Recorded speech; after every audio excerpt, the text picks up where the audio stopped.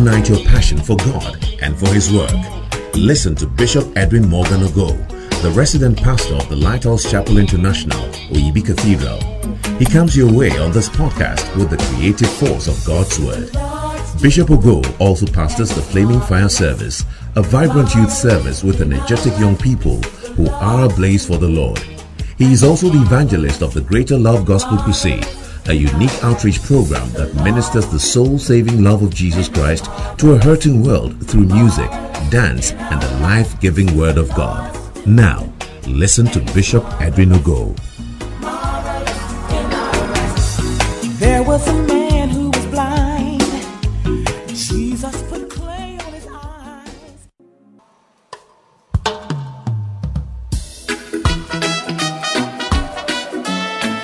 Oh, yeah.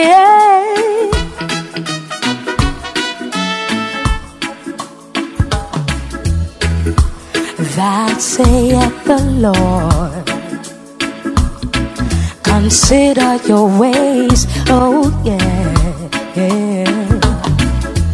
Go onto the mountains and bring the wood and build the house of God.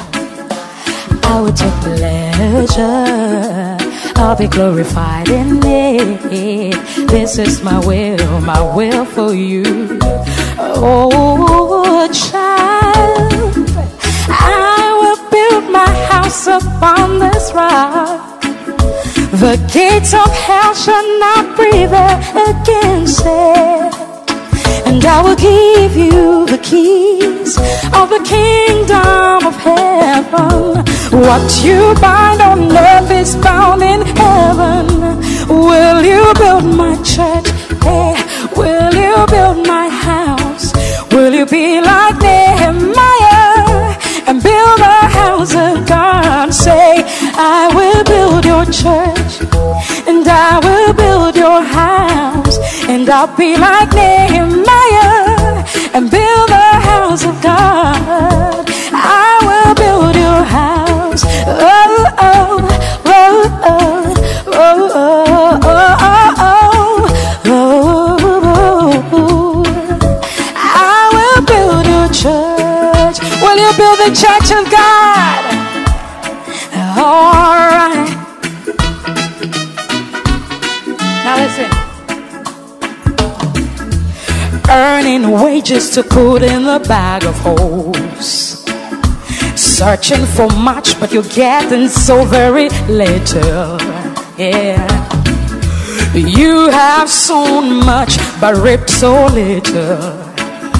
Because of my house that lieth waste, while you dwell in your own house, but my house it's not built. This is the time for you to build. Oh, my child, I will build my house upon this rock. The gates of hell shall not prevail against it. And I will give you the keys of the kingdom of heaven. What you bind on earth, it's bound in heaven. Will you build my church? Will you build my house? Will you be like Nehemiah and build the house of God? Say, I will build your house. Yeah, I will build your church. And I'll be like Nehemiah who built the house of God. Yeah, I will build your house. Oh, oh, oh, oh, oh,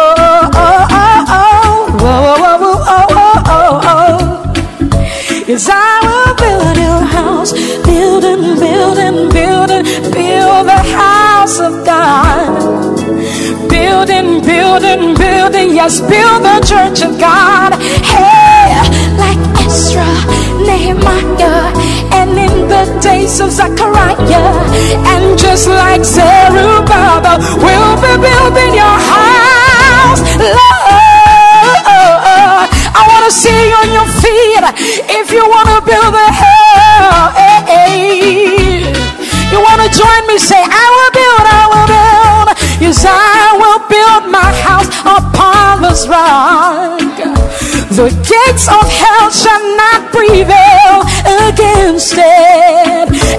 give you the keys of the kingdom of heaven. What you bind on earth is bound in heaven. Come on, will you build my church? He's asking, will you build my house? Will you be like Nehemiah and build the house of God? Say, I will build your church, Lord. I will build your house, and I'll be like Nehemiah and build your house of God. I will build your house. Oh, oh, oh, oh, oh, oh, oh, oh. I will build. Say, we're building, build the house of God. Hey, got to build and build my church, oh church, like Ezra, Nehemiah, and in the days of Zechariah, and just like Bishop Dag, we'll be building your house,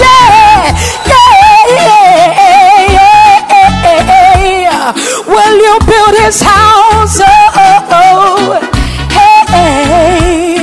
Say, yes, I will build my house upon this rock. God is speaking to you. The gates of hell will not prevail against it. Yes, I will hand you the keys of the kingdom of heaven, and what you bind on earth is bound in heaven.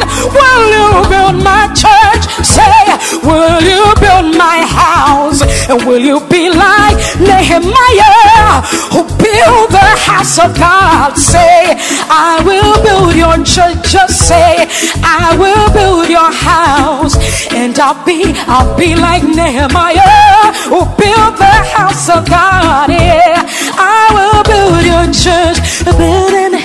A building, we'll build building till we make it to heaven. Building till the last trumpet. We'll be building, yeah. Say, I'm building, I'll build your house, Lord. I'm building the house of God. You want to say with me? Say, I'm building, yeah. I'm building, build the house of God. Say, I'll build the house of God. I see conference happen. We're building, build the church of God. Oh. We'll build the kingdom of God. Like Ezra, like Nehemiah, and in the days of Zechariah. Like Ezra, like Nehemiah, and in the days of Zechariah. Just like Bishop Dag, like Bishop will go. We'll build.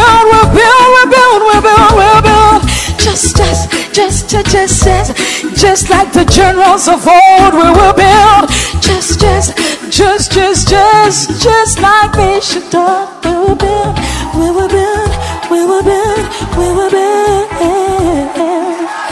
will build. Amen. You can kindly take your seat.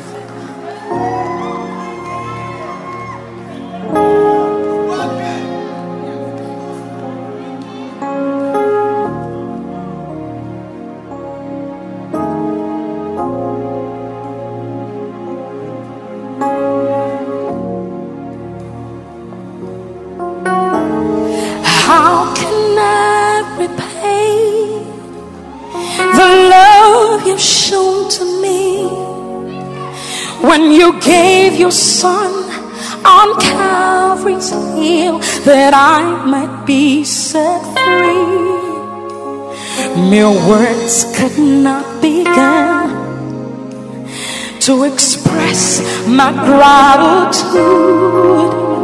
So I give myself as an offering to you.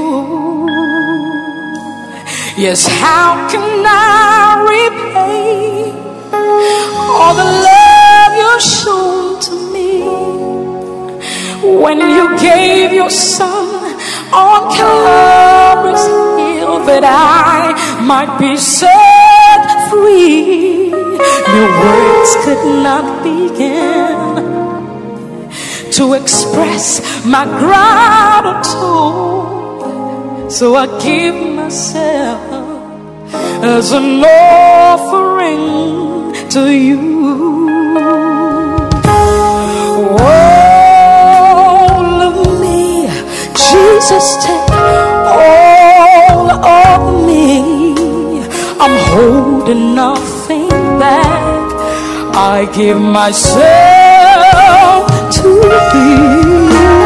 Although I may not know just what the future holds, I ask you to take all of me.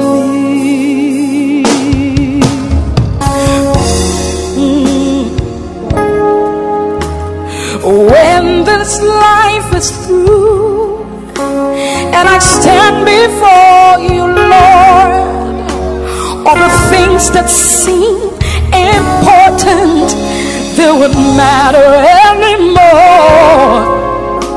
So mold me with your hands into a vessel you can use for your service, Lord, that my life might count for you, Lord.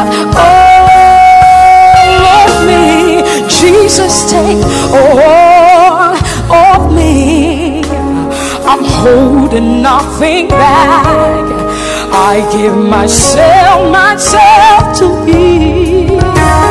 Although I may not know just what the future holds, I ask you to take all of me. All of me, Jesus, take all of me. I'm holding nothing back. I give myself to thee. Although I may not know just what tomorrow brings, but I ask you to take all of me. All of me, Jesus, take my heart, my mind, and my soul. I'm holding nothing back. Yes, I give myself to you. Although I may not know just what the future holds, I ask you to take all of me.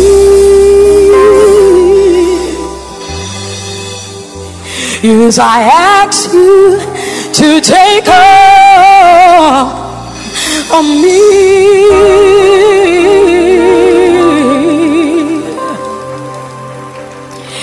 Lord, I ask you to take care of me. You can have it, Lord. Take hold of me. Amen.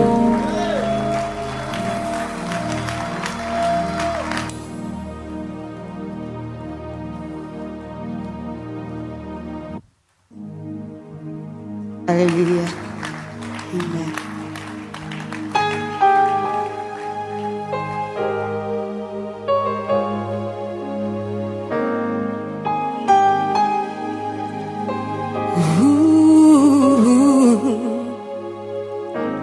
Every day they pass me by,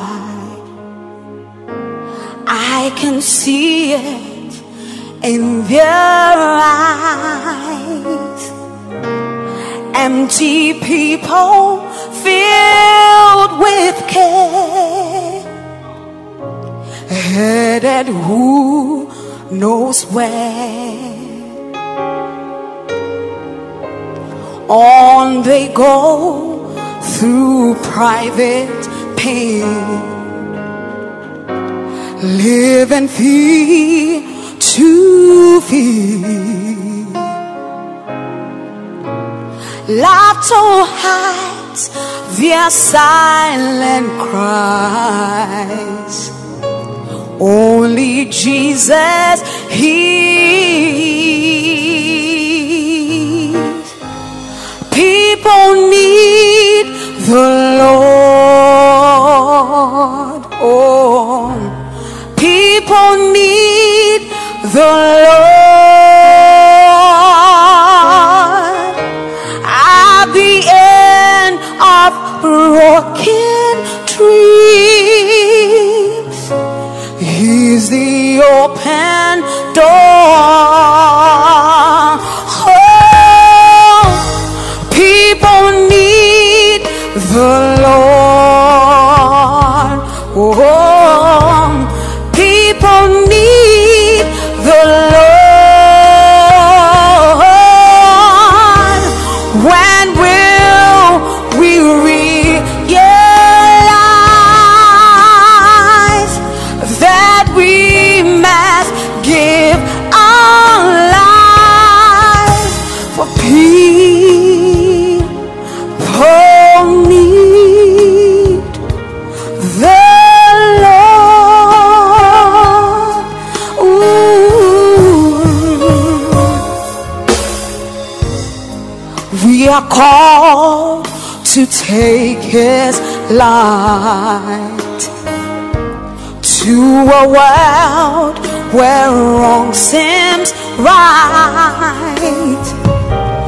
What could be too great a cost for sharing life with one who's lost?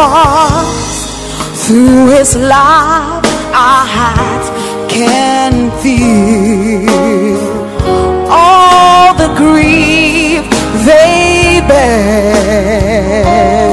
Oh, they must hear the blessed words only we can share. Oh, people need the Lord. Don't you know that people need the Lord? Oh, at the end of broken dreams is the open door. Whoa, people need the Lord. People need the Lord. When will we realize that we must give our lives? Oh, when will you realize that you must give your life? Oh, when will you realize that you must just give your life? Oh, when will you realize that you must give your life? 'Cause people really need the Lord. Oh, people need the Lord. Amen.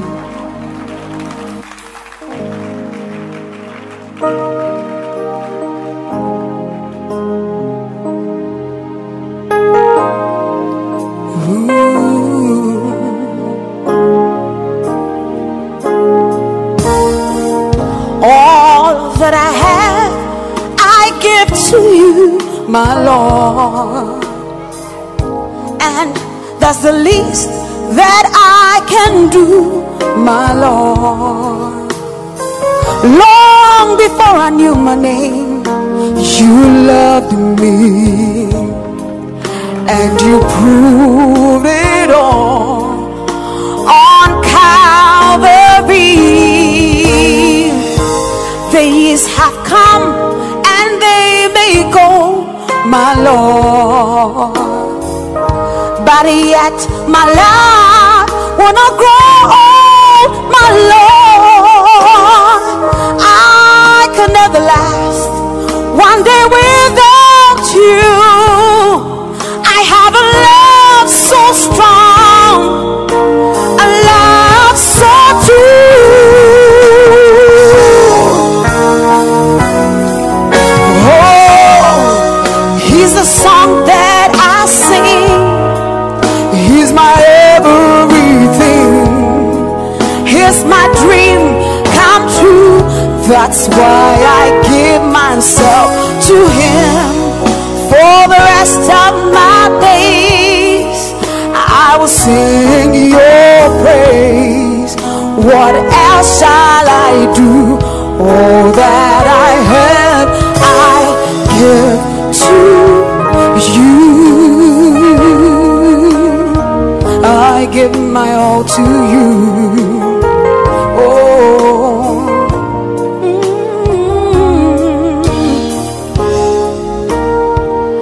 All that I have, I give to you, my Lord. And that's the least that I can do, my Lord.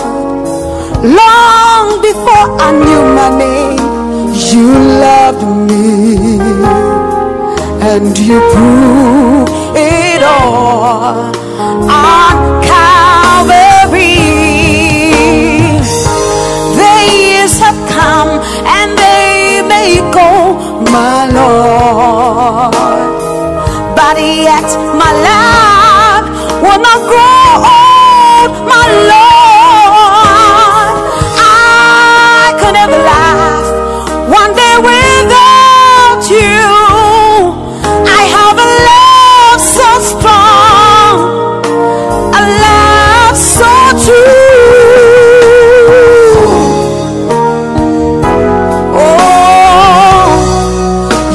The song that I sing, you're my everything. You're my dream come true. That's why I give my life to you. For the rest of my days I will sing your praise. What else shall I do? All that I have I give to you.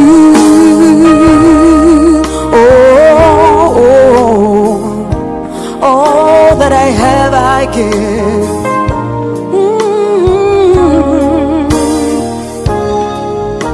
Oh, he's the song that I sing. He's my everything. He's my dream come true. That's why I give myself to him. For the rest of my days I will sing your praise.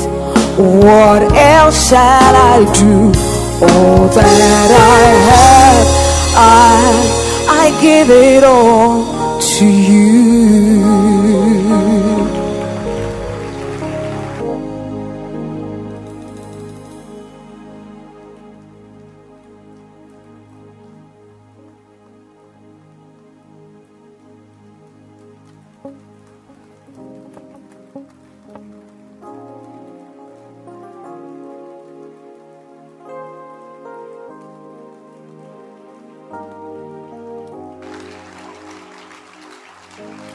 I think that generally you are keeping your side of the agreement. Generally.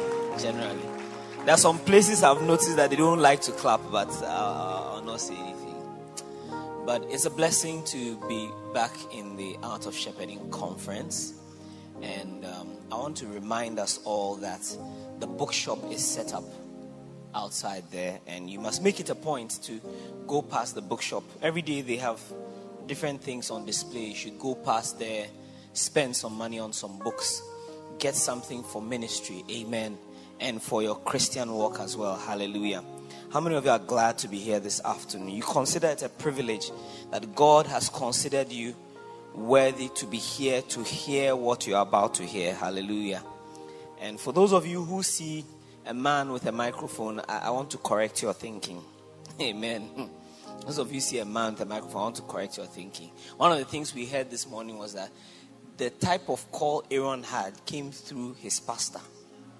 And it is the standard for priestly calling. So be careful. That should be enough to rearrange your mind. But ladies and gentlemen, I'm happy to announce to you that it's time for what you have been waiting for. It's time for what you have been waiting for. It's time for us to come into direct contact with the anointing that God has sent to us. I like your hand clap. Yes. Unto the Lord God Almighty. Ladies and gentlemen, it's my pleasure this afternoon to introduce to you the gift of God in our midst. Why don't you help me? And let's welcome to this pulpit the Bishop Edwin Morgan Ogo. Come on, make some noise this afternoon. Come on, I can't hear you. I don't wanna be a wayside ground. I don't wanna be a thorny ground. Don't wanna be a stony ground. Don't make me a good ground. I don't wanna be a wayside ground. I don't wanna be a thorny ground. I don't wanna be a stony ground. Don't make me a good ground. We don't wanna be. I don't wanna be a wayside ground. I don't wanna be a thorny ground. I don't wanna be a stony ground. Lord, make me a good ground. Very you don't wanna be no. Be a wayside ground. I don't wanna be no. Be a thorny ground. I don't wanna be a stony ground. Lord, make me a good ground. We don't wanna be there. Be a wayside ground. I don't wanna be a wayside ground. I don't wanna be stony ground. Lord, make me a good ground. A very, very good ground.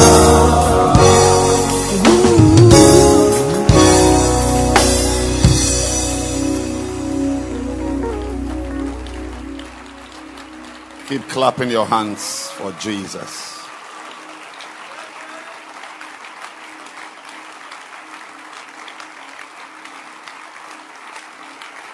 Are you excited to be here this morning?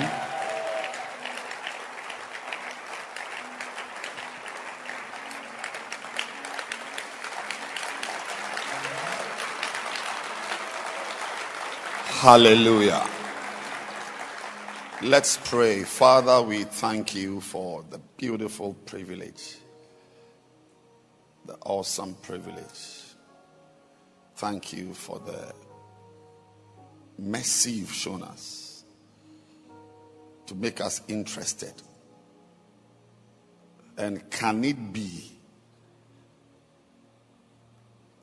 that a former fornicator like you, a drunkard like me, should have an interest in the Savior's blood? The Savior's blood. Wow. Thank you. Thank you. Thank you. Thank you. for touching us, for calling us, for choosing us. Thank you for every plan you have for me, for her, for him. We thank you. In Jesus' name, amen. Clap your hands for Jesus, and you may please be seated. Wow, I'm seeing an anointed man of God here today, Bishop Sumpa Osei, all the way from the Mighty God Cathedral. I mean, he should be preaching here while I sit down to write notes. It's amazing. Thank you for coming all the way here. We are humbled that you fellowship with us. God bless you. And God is going to bless us. I also have all the way from Keeper's House, my brother, my friend, very anointed man. He's going to come to this cathedral very soon to be a blessing to us. Reverend Francis Obin, a very, very, very superman. Thanks for coming. God bless you. I also see Brother Osam in the service. Clap your hands for him. Very anointed man. It's beautiful to have such men God has anointed for us. Are we happy to be in church? And I also want to thank God for your life, that you made it here.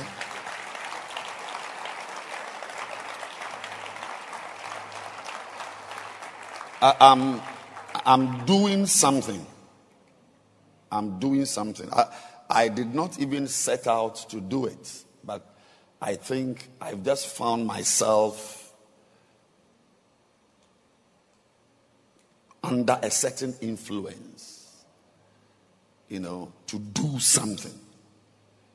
And as I'm doing it, I'm getting excited about what I'm doing. And I'll press till I get to the bottom of what God wants to do. And what am I doing? What am I doing? I'm trying to let you know that perhaps your real work has not been done.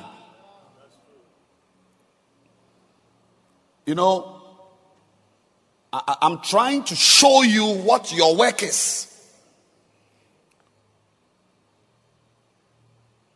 And I'm also talking to myself about what my work is. You see, because pastors are morphing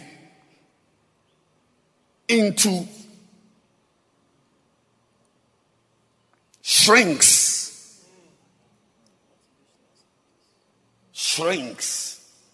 And shrinks exist.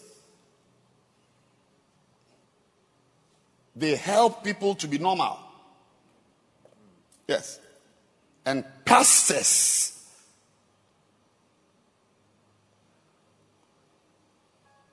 bushmen who don't understand what a pastor is are morphing into shrinks and motivational speakers.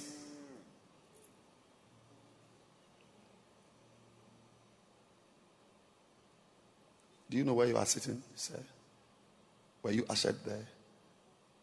Somebody ushered you there. I would like you to swap places with the lady on your left, please.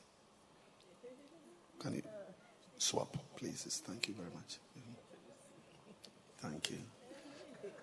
I like the texture of your hair also. I'd like to see you after. That's your younger brother, I see. Or your big brother. Your big brother. Okay. That's a very important chair. And I'm very happy to see you. Do you bully her? You don't bully her. You love her. Very much. But somebody loves her much, much more than you love her. You know that also. Okay. Let's clap our hands for brother.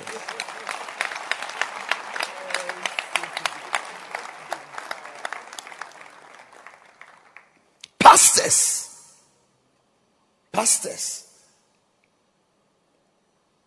have made themselves into motivational speakers, which is a type of work. I mean, if you have a football team, if you run a company that is marketing things, competing with others, you will need someone who motivates the staff. Very important work. It's very important. I tell you, athletes and so on, you need someone who motivates you. A motivational speaker. And pastors who don't understand their work are morphing into motivational speakers.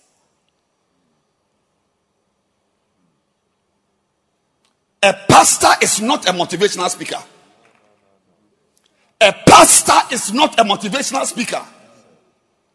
A pastor is not a motivational speaker. A pastor is not a motivational speaker. There's a big difference between a pastor and a motivational speaker.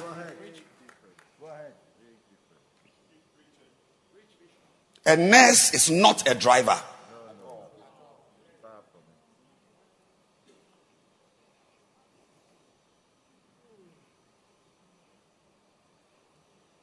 And we imported silly titles like personal coach. I mean, you know, titles that make us look groovy, which give us a swag, which give us relevance, and which give us pertinence in society. Oh, what is a personal coach?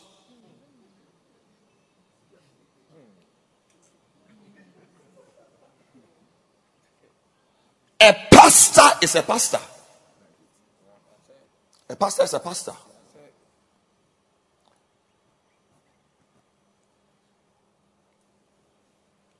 It is when you don't understand your work that you veer off into things that God hasn't called you to. You know, when I just said that I quoted that hymn. And can it be?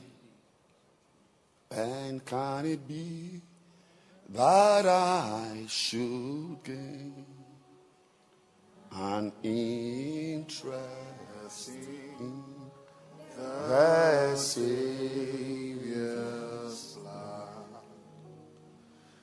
Died he for me, who caused his pain, for me who to death pursued.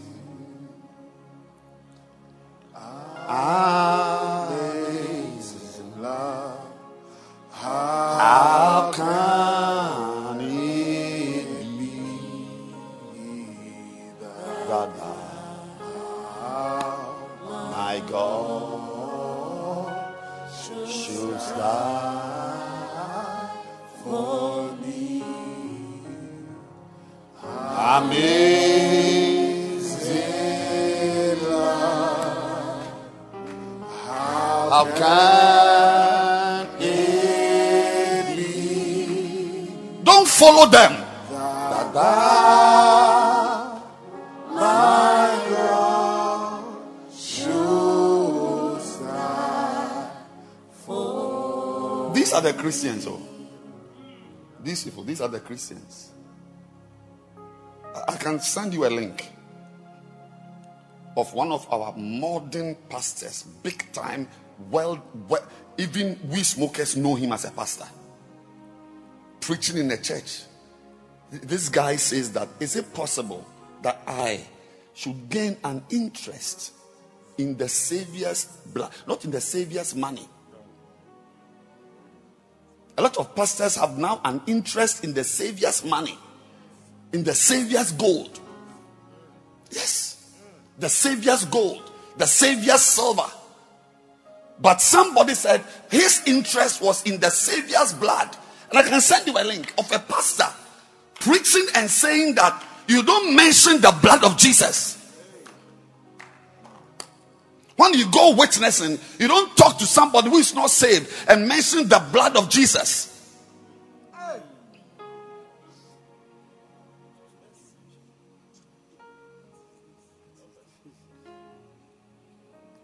It's lost its relevance.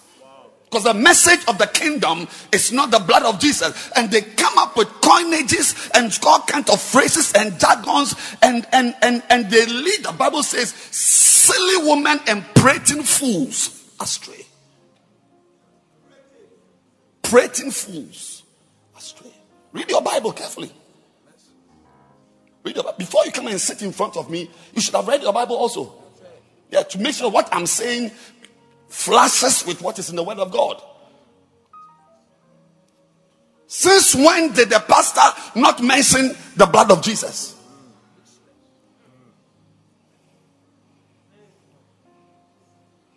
And flying from conference to conference, preaching the message of the kingdom. Which kingdom? And in the end, it's all about the kingdom, money and wealth and money. And the Bible says a day is going to come in the last days. There will be pastors who will tell you that gain is equal to godliness. And from such pastors, turn away. Turn away. What is your work as a pastor? What's your work as a pastor? Your work as a pastor is to turn your church members into pastors. That's your work.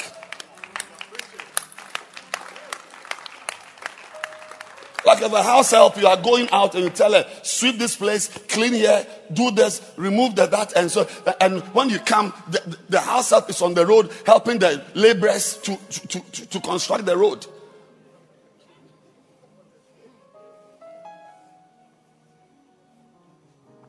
What's your work as a prophet? You are a prophet. What's your work as a prophet? You should know what the Bible expects of you as a prophet. That your work is not to be prophesying people's polka dots underwear and where they were when they were fornicating.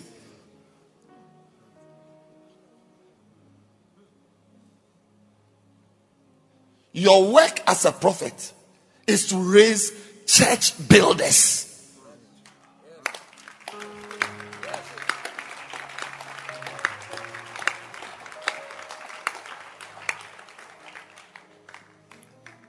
These are the gifts Christ gave to the church. And I want to remind you, the church is not for your founder. The church is for Jesus.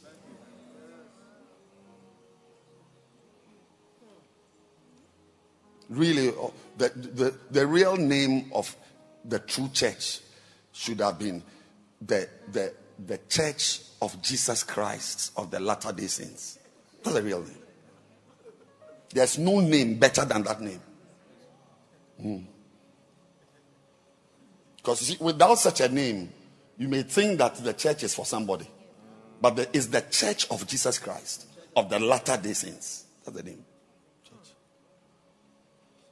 These are the gifts the owner of the church gave the church.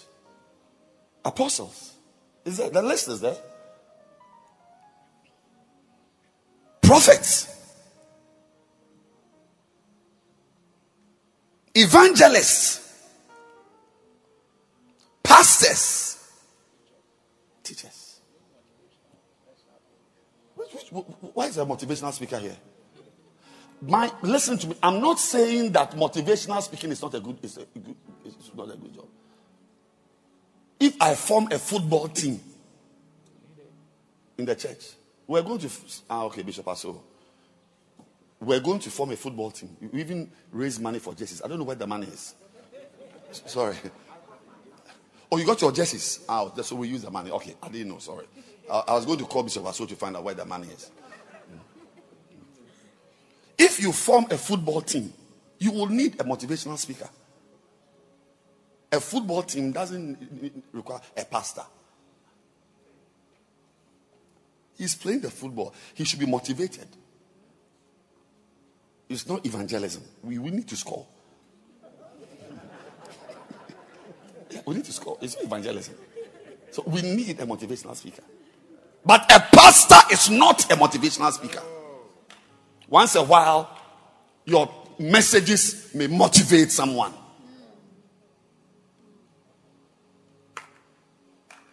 Apostles, prophets, teachers. Look at it there. Their responsibility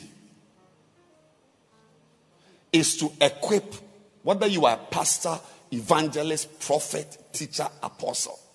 Your responsibility is to equip God's people to do his work. His work. And God's work is not Parliament House. They can destroy themselves for all we care.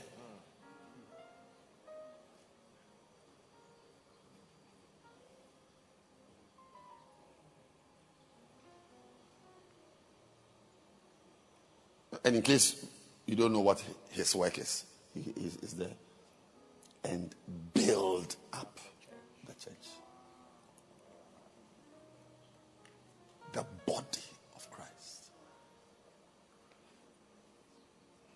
Pastors, evangelists. There is nothing in a pastor. Any pastor who finds that he has a grace to raise millionaires should understand that he has a grace to fall. He has fallen.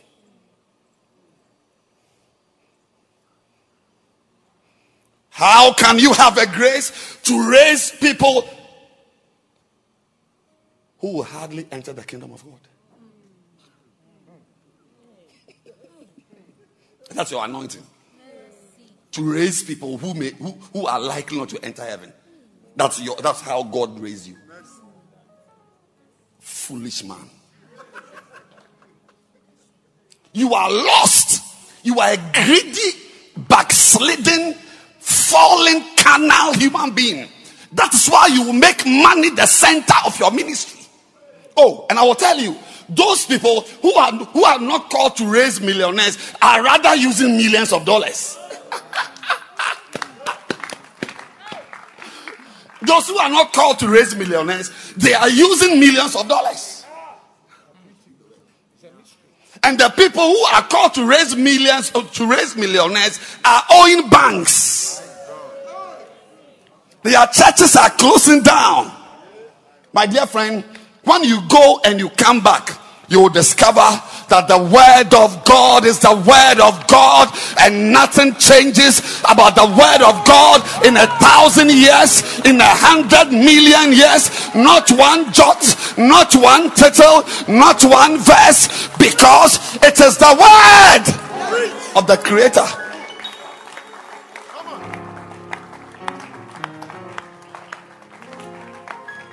You know, sometimes how our children in Zion, some these little boys, sometimes they feel they are wiser than you. Or you don't experience it. Yeah, they feel they know more than you. And you look at them and you just laugh in your head. Stealing milk, you say, there's milk here. You say, you have not stolen it. And you see that, especially when they go to secondary school and they come back first term. And their voice has broken. Good morning, mommy. Good morning, daddy. How are you doing? I'm fine. Look, having a big voice, that doesn't mean you have sense. Doesn't mean you have sense. You have sense. And we all have them. We have them. When the girls have a flat chest, they are around with us cooking whatever it is. Once they begin to produce from oranges to melons to pineapples to cucumbers and we can't call them.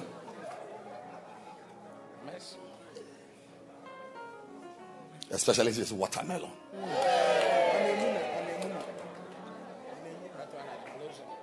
And you, the mother, you look at that girl pitifully. Because you know as a mother, she is going nowhere. She's going nowhere. I know somebody personally. I won't explain what how personally I know him. his sister, he has only one sister. She was going to get married. When they brought the dowry and money for their brother, he said he will not collect his own. He says he knows the girl will come back home. And he didn't collect it. I will not continue the story because it's not a good story to use to preach to pastors. He didn't collect it. He said he knows that this girl will return home.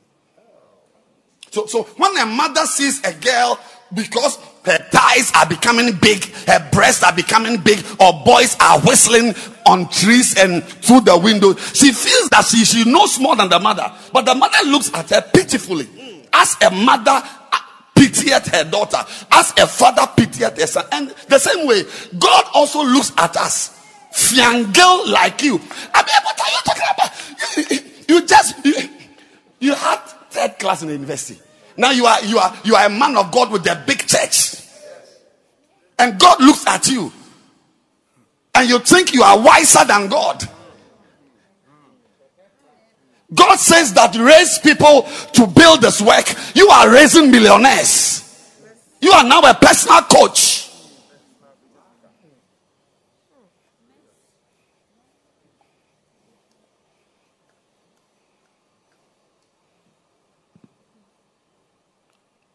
The blood of Jesus will always be the blood of Jesus.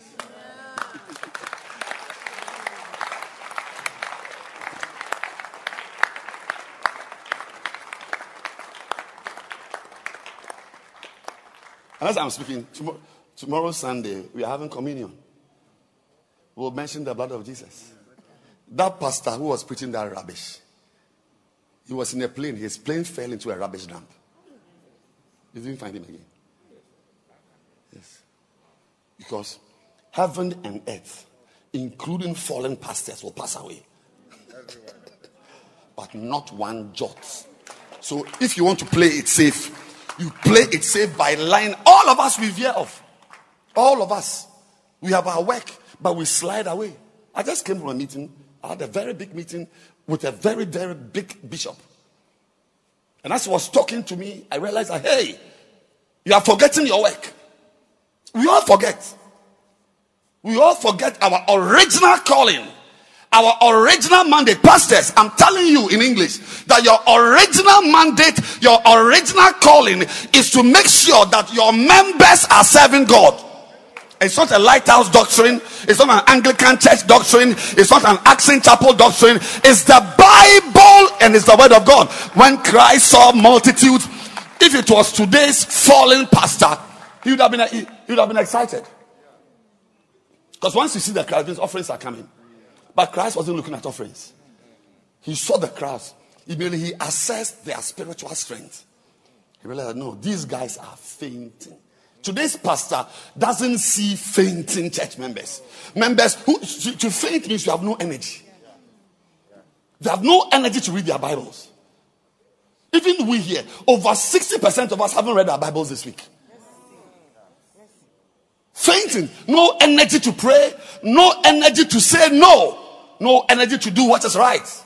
And Christ saw it. But you wouldn't see it. If I went to a place and I saw a multitude, I'll take pictures for Facebook.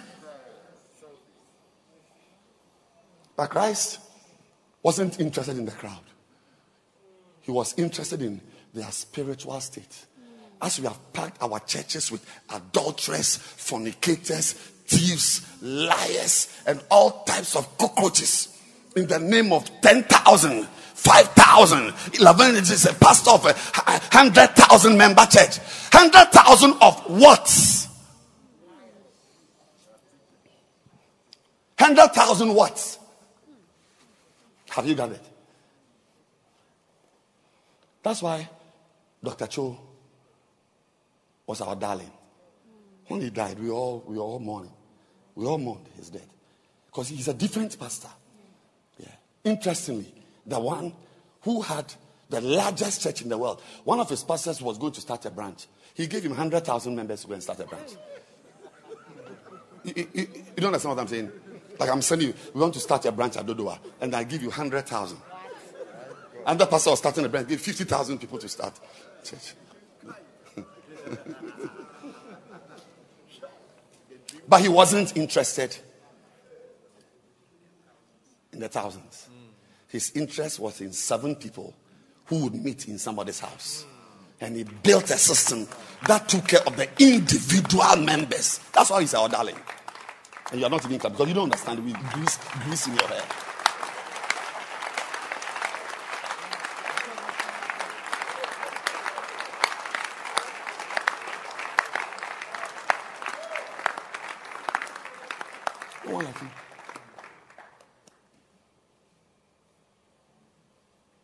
If you had the church Dr. Cho had, you'd have been driving a helicopter on the road.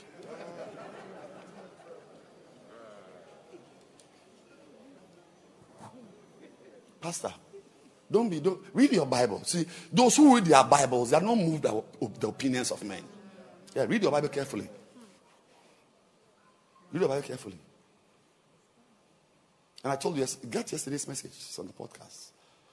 Why God wants everyone to be a shepherd.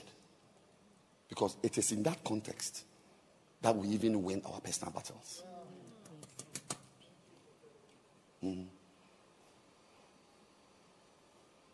But can't you see that the demons in your family, they are not afraid of the millions? Your son is in his room smoking Indian hemp, even though you are a millionaire. But you've not noticed that you've spent money to take your daughter to America. She has come back to Ghana. And I'm talking about a real story. When the girl returned, the parents have a lot of money. When the girl returned, America. Rich parents. When the girl returned to the airport, the father looked at, hey, Mavis, why your breast? She has removed the breast. This is a boy. I wonder if you have recovered. Because evil spirits don't respect money. In fact, they are drawn to money.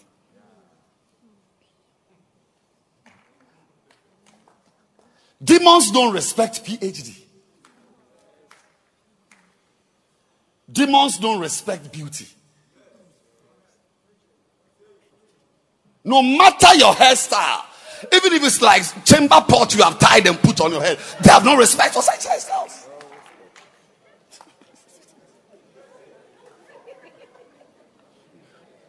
Your money may not prevent evil spirits, but being a shepherd alone. Get yesterday's message.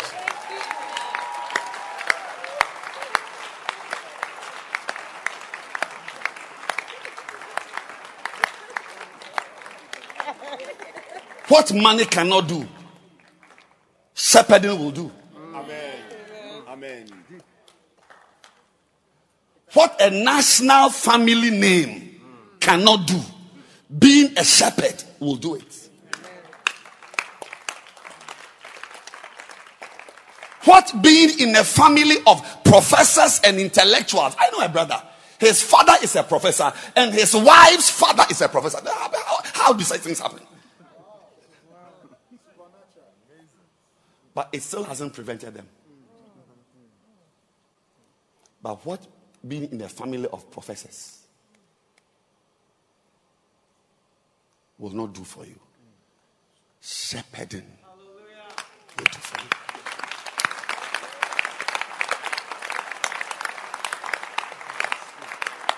Because now, let's get it straight. All about what are we fighting? Are we not fighting evil spirits in our families? Every woman that marries after 5 years returns home. And you are now the 5th one. You're in your 5th year. You just entered. And you are wondering, when is my turn? All the men who prosper beyond $100,000, they go mad. And now you have $99,500. At age 40. Am I next? Am I next? Am I next? Yes. The bank manager in that family has a reason to fear.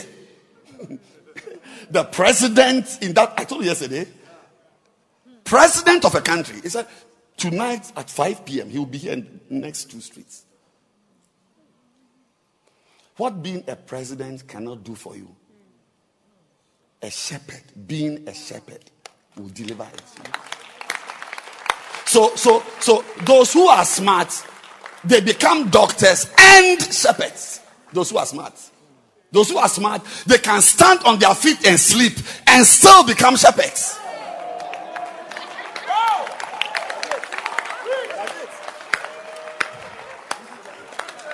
Those who are smart, they are engineers and they are shepherds. No, I like practical preaching. I don't like to preach about people's head. I use your condition to speak to you. Those who are smart, they build major industries, but they are also shepherds.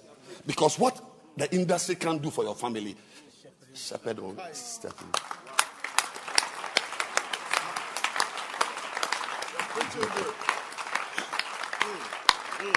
Like our Nigerian president, vice president, he's smart.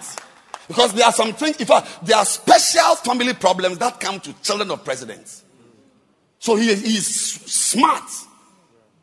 He's a pastor.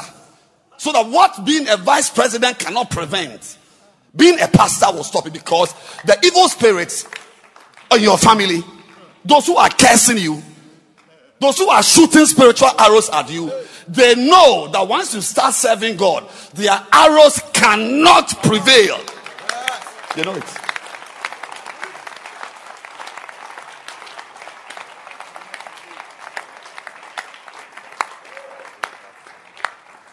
That's why Isaiah prophesied. He said, no weapon that is formed. Because weapons are formed. Weapons are formed. You may not know. As you are having your wedding, there are people at the wedding wishing that this marriage will end in 6 years. I personally know a pastor. I don't know the member, but I know I know his church, his name, his everything, his son, his wife. I know the pastor. His main church member got married on Saturday. On Sunday, they came to church, had their whatever it is, Thanksgiving or whatever. After church, the church member said, can I see you for a moment, please? So he went into the pastor's office. He said, I will marry her. 24 hours. By Monday, the marriage had ended. Yeah. Life is not as you think. There are devils fighting us who are not afraid of your fake hair, who are not afraid of your money. They are not afraid of your cars. But when they shoot their weapons and you are a bank manager, you will be afraid. When they shoot the weapons and you are former Miss Malaika, you will be afraid. When you a professor, you are a target of their arrows, you should be worried. But if you are a servant of God, you know that there is a special provision that weapons against you cannot stand. And every tongue that rises against you in judgment, you are capable of. Not everybody can condemn tongues that rise against them. Not everybody. Not everybody. Not everybody has the power to silence tongues. Voices that rise up against you, not everybody can silence, because it's not the privilege given to everybody. But the Bible says, he said, this is the privilege or the heritage of the servant. It's not for Christians. This no weapon is not for, it's not a sticker on church and taxes. No weapon, no weapon. When I said no weapon, he said no weapon. No weapon. No weapon.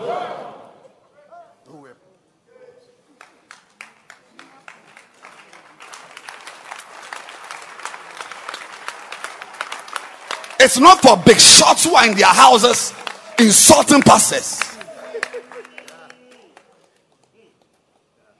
No weapon is for those whose heartbeat is the heartbeat of God and want to contribute their little And they are mad. She herself has many problems. But she still wants to help to serve God. He has issues in his family. But he still wants to build a center for the Lord. Now, God rewards, He rewards. When he sees you serving him, he rewards you. Oh, yes. In fact, you are not allowed to have a relationship with God without your first knowledge about God. Shouldn't be that he's a creator of the world. He's a maker of the moons and the stars. Yeah, no. The first thing you must believe about God, the first thing is that he is. And that he is a rewarder. Yes. Not that he's a maker of rivers and bauxite and diamonds. The first knowledge you must have of God is that he is. And that he's a rewarder. He's a rewarder. He rewards. He rewards wicked men. He rewards good men. He rewards pastors. He rewards destroyers of churches. He rewards. Sometimes the rewards are too big for people to carry. So he brings their children and their grandchildren to carry. You didn't know it? But that's how I entered medical school. My father was dead. 9 years I lost my father. But when I sat at the interview, the chairman, big professor, as soon as I mentioned my name, yes. Do you know this doctor who was in Takoradi? Dr. Isaac Augustus Ogo. So he's my father. What? He's your father? I said, yes, he's my father. Really? So that man was a very good man. So when I came from Manchester, he's the one who trained me and raised me up. You are his son? And he said something to the professor sitting by him and said something to this person. After training, he said, you can get up and go.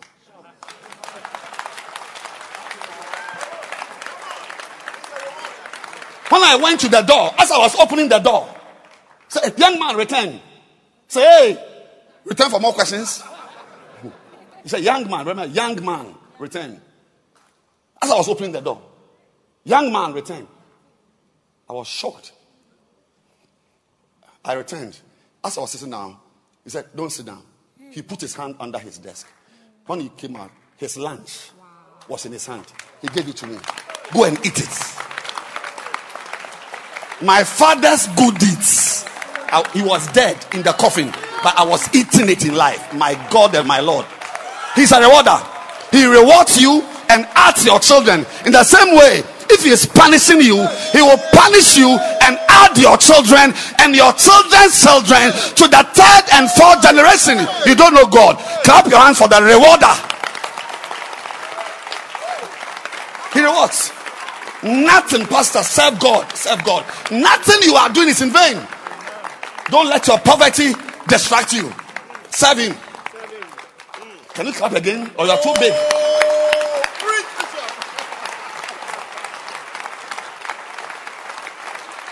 He is true and faithful. Clap. He is a rewarder. He watches everything. He watches what you are saying about the pastor. He watches what you are doing to the church. He watches what you are doing for the church. At the right time. Like a seed doesn't bear fruit tomorrow. There's a time for everything. When the time hasn't come, you don't think that there's something coming. Keep clapping your hands. Matosaka bahata. Handahata bahateka babasata. Handalahata bakata. That's why pastors, we got to go and tell our members they should serve God. Not look for money, because there are many things money can't do for you. There are many things being a professor won't do for you. There are many things having cars will not do for you. There are many things flying to Milan, to Czechoslovakia, to Cape Town will not do. But I don't know of what being a servant of God is incapable of delivering to your life. Keep clapping your hands.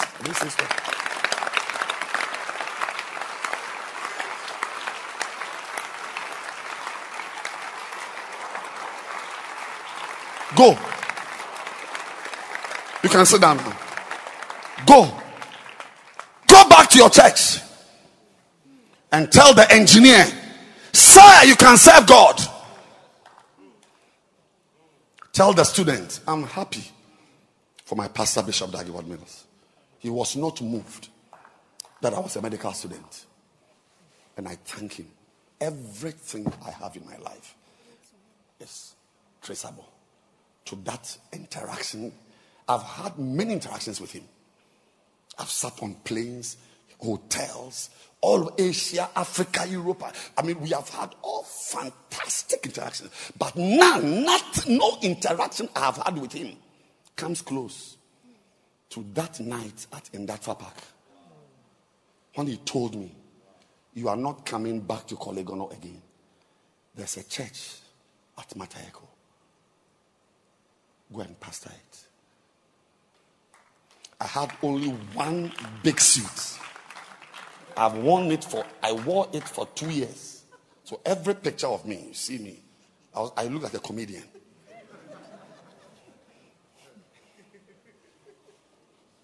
That single instruction. Somebody sent me a text. Said, thank you for making me a Basonta leader. I said, wow, I've not heard this before since I was born. Said, thank you for starting Basontas and the Basonta hour. And she gave a testimony. I said, wow. Don't be happy. Tell your members, the members in your center, tell them that attending center services is not what God called us for. He gave you to them to prepare them to become builders of the church. We are not in church to look for husbands. But as we serve God, we find our husbands. We are not in church to look for wives. But as we serve God, we find our wives. We are not in church to look for money. We are not here to look for money. That's not what I'm looking for.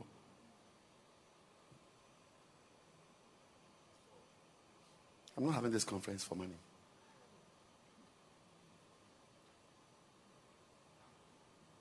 But as I'm serving God, yesterday morning, I had enough money yesterday morning to buy house at cocoa and buffalo to my entire family. That's money. That's money. I'm a rich man. Buffalo and house at cocoa. Those of you in Zambia, you don't understand what it is. House of cocoa is a type of cream. It's a special cream. Makata shakatabaya. Go back and tell your members they should serve God. Yes. That the reason why they are born again is that God wants to make them into servants. They are not born again to go to heaven. Hey, who is teaching you? We don't get born again to go to heaven. If heaven was the reason for our salvation, then every church should have coffins in a room. Once you get saved, you fall down. Ananias and Sapphira. But we don't get born again. Heaven is one. It's the ultimate destination. But on earth, we get born again so we can have the privilege to serve God. And through serving God, every will of God finds its place in the work we do for him. Your wife, your husband, someone to say no. Some of you here, there's no one to stop you from doing anything you want to do. There's no one to stop you. There's no shepherd over you. No. If you see a woman you want to marry, you just marry. But there are people, if he sees a woman, there is somebody who will say to him that, don't marry her. Hey, can't you see she's a witch? Stop it. But you don't have anything. I had a member like that. I had a member. She brought a guy that she wanted to marry. She had been in the church for years. Nobody was marrying her. Eventually she found somebody, or somebody found her. She came to me. I sat down with the guy. I meant to sit with them for about 20 minutes, but I had to go for a meeting. So 1-2-1-2 discussion. I said, oh, I need to go for a meeting. And I generally was going for a meeting. So I shook the guy's hand. Those days there was no COVID. So I shook his hand. I said, it's nice seeing you. God bless you. I asked about the engagement and the wedding and so on. Then I was good. There was an inner room. I was going to do something. I called her into the inner room. I said, this is the last time I want to see this fool. Oh! Why? She was about to cry. I said, you are free to marry her. If you want to. But I'm saying that I don't want, I'm likely not to come for the wedding. I don't want to see this person again. That is me. I won't want to see him again. But you can marry him. Oh, she sent me a text message. Was it a call? Crying. Why? I said, I don't feel good about him.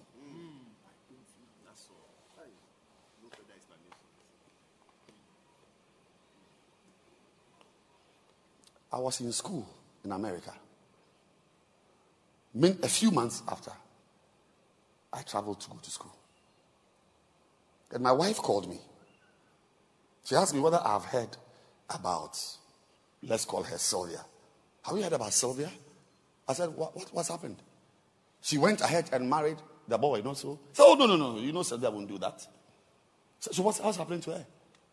He said she came yesterday to church to tell me that the guy you said she shouldn't marry has a wife with 3 children in Takwa.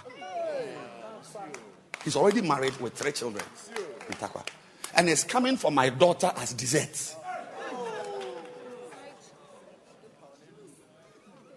I said, what? He said, yes. He's married. I didn't know he was married. I didn't know anything. But I just had a fear. I said, no. But there are many of you, if you bring a fool, I will officiate the wedding for you. Ding dong bells, baby. I'll officiate. Because that's you do what you want to do. And that is how you will destroy yourself. One more reason why I should be a shepherd, I told you. So that you have someone to be under. It's one reason. I mean, if there's no reason to serve God, you serve God so that you can have someone that you are serving under. That word I serve under, I serve under. It's not just serving under. You are under also for protection. Under the canopy of God. So today, I want to tell you and explain to you. I am empowering you to go out into the world and make saints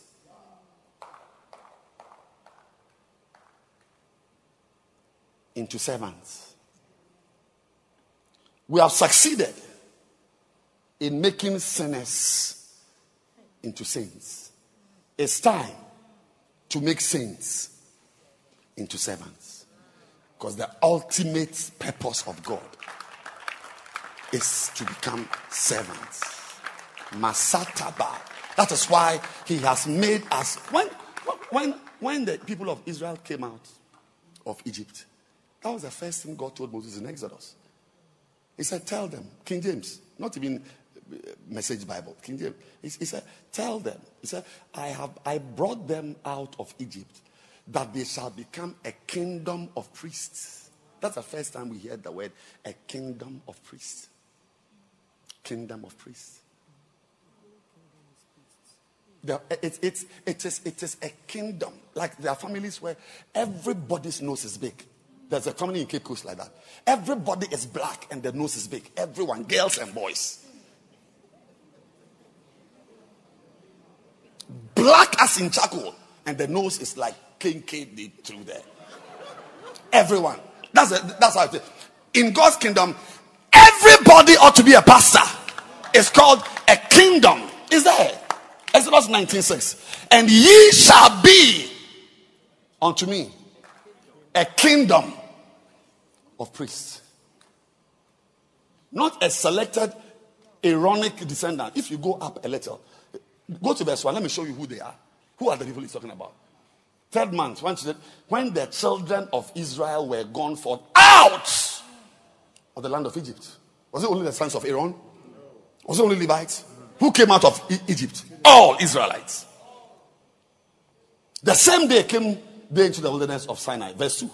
They were departed from Rephidim and so on. Verse 3. And Moses went up to God. And the Lord called him out of the mountain, saying, thus shalt thou say to the house of Jacob. When you say house of Jacob, is the people of Israel. House of Jacob. And tell the children of Israel. This is what you must tell them. What should you tell them? That they must become politicians? That their destiny is to become millionaires? So go and tell the house of Israel that I've made them into senators. Nonsense. And nonsense as in nonsense. If you are a pastor and your mandate is to raise political leaders, you are a fallen pastor. Pastors don't raise politicians. Pastors raise pastors. Pastors raise Christians. Pastors raise servants of God. Pastors don't raise millionaires. You are falling. I don't care who you are. You're falling down. Go back to verse 4. You have seen what I did to the Egyptians. How I bear you all on eagle's wings and brought you to myself.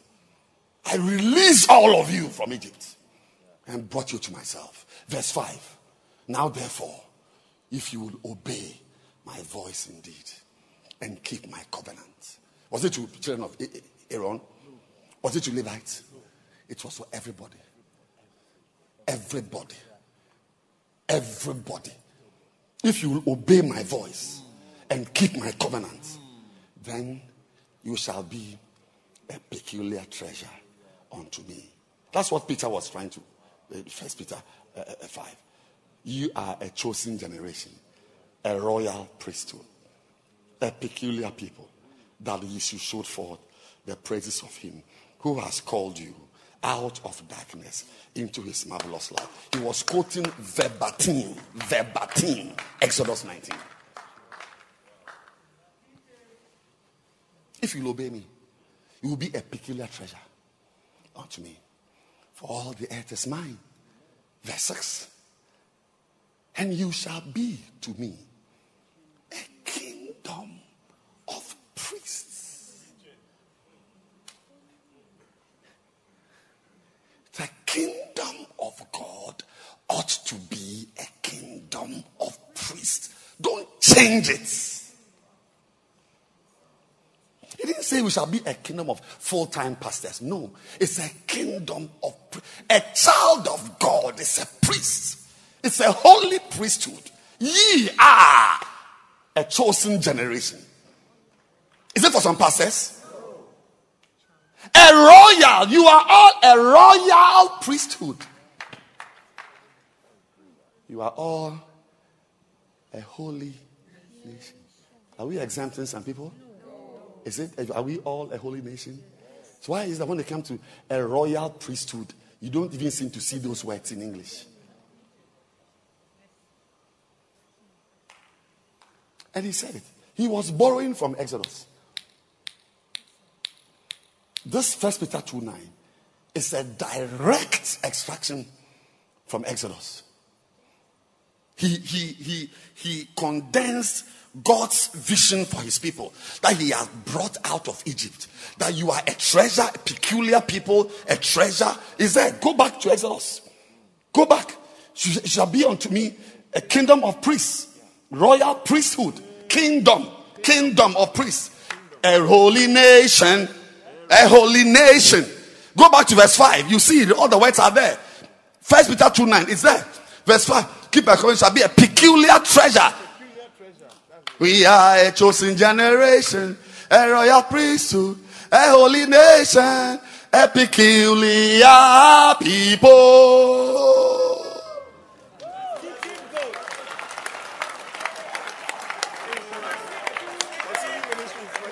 I'm saying that a prophet is not without honor.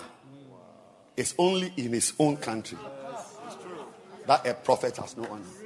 I'm very happy that the Koreans received me. I'm very happy. I said, I was in it was a quartet. We sang before Bishop Dagi Ward Mills preached. In that sense, I am a Korean Ida.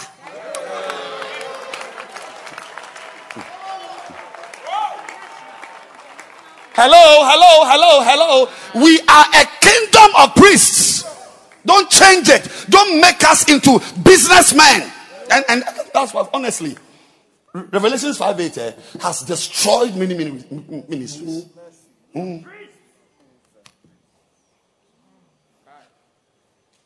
Revelations 5, this verse, the King James, those who wrote this King James verse, because they were also borrowing from Exodus.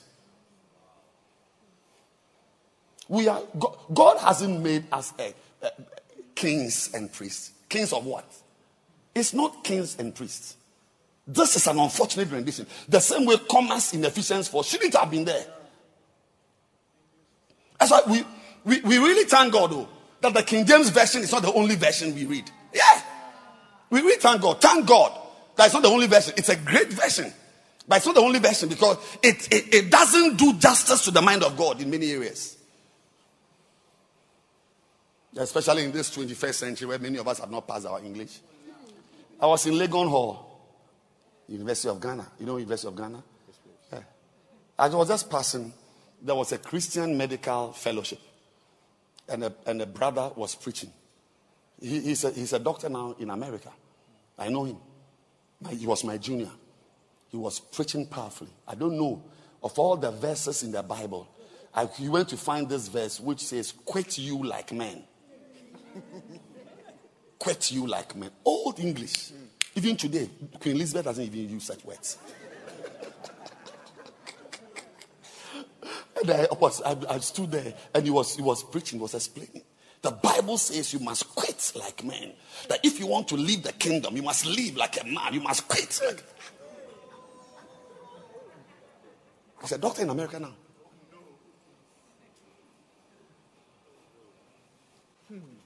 Stand fast in the faith.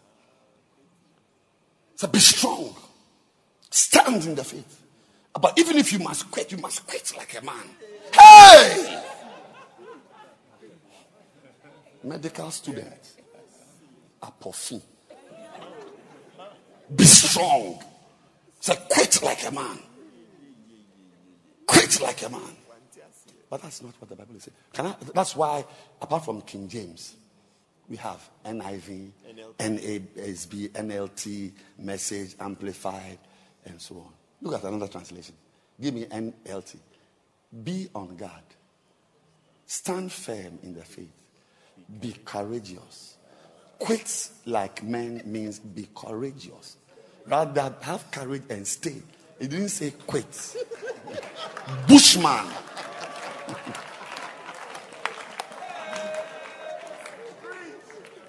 And all these are the problems we have. And I'm saying that Revelations 5 and verse 10 has canalized many ministries. Because pastors use this verse and feel that their mandate is to raise priests, yes, but kings who rule. They rule in governmental circles. They always come here. All of them, they have nowhere to go. Always they come here. He has made us kings. So we raise generational leaders who make an impact, global impact on national edificacious paraphernalia. Useless English words. Hello? This is not correct. God has not made us into kings and priests. We are a kingdom. I'm very happy that there are other translations, like the New Living Translation. It said, and you have caused them, the people you've brought out of the world, to be a kingdom of priests. It is different from kings Like these ones are kings and these ones are priests. It's not true. All of you belong to a kingdom. Like how it's a family of black people with big nose. All of us are priests. It's a kingdom. The usher is a priest. The drummer is a priest. The member is a priest. The priest is a priest. The teacher is a priest. The video is a priest. The audio is a priest. The cleaner is a priest. The usher is a priest. The priest is a priest. The singer is a priest. The drummer is a priest. The driver is a priest. The matron is a priest. A priest is a priest. For we are all priests.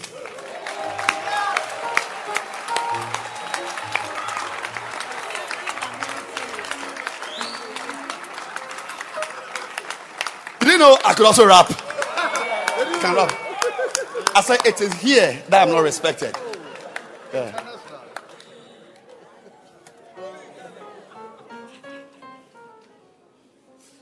Remove that bogus king. Hello? Remove it. Look. In God, you don't need to be a king to reign. To reign actually in this world, you must be a priest. Because that's where the empowerment is. Kayabakataba. Shakatabakataba. The empowerment over the devils in your family, the witches eating your womb, the devils using your head as case 5. The power over them is not to be a millionaire ruling and wearing signet rings and linen shirts and wearing Versace shoes. And all these things, they are fake shoes. The real Versace shoes, you can't buy it. $5,000. All these are fake bags.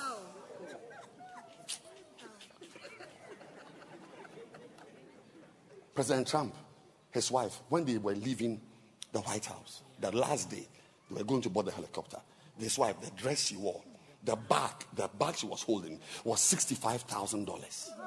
The bag. It can buy you your uncle, your father, your sister, your brother.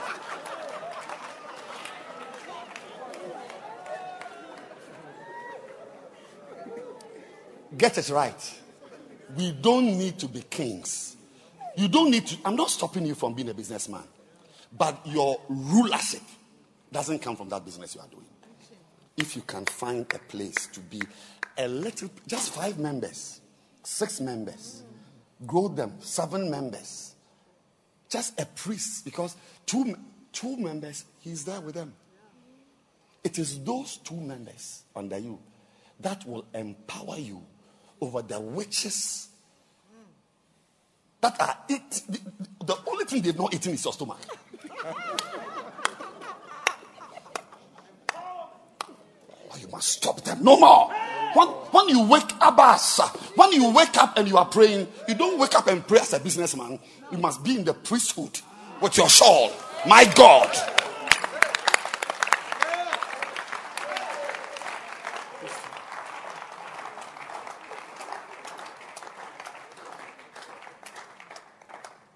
You're in your 40s. Is it 35, 47? They've taken your hair at this age. At this age, they've taken your hair. When you are 90, you may not even have a head. Can you clap your hands for shepherding? It changes your marriage, changes your destiny, makes you normal, empowers you, gives you power over weed, gives you power over pornography, gives you power over divorce, gives you power over madness, gives you power over oh, can you clap your hands? I'm preaching.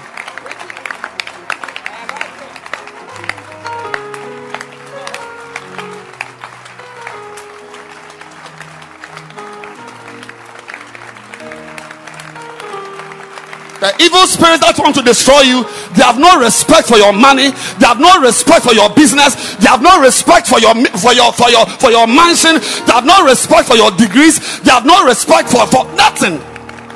Even the wig you are wearing is a fake wig. How can they even respect it? I saw a girl at the back. I can't see her now. I'm sure she's doing something.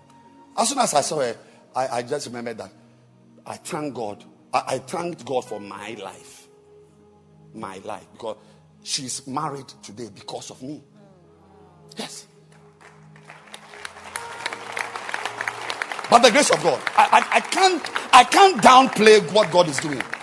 I cannot downplay it. If you ask her now, the name she will mention is her husband's name.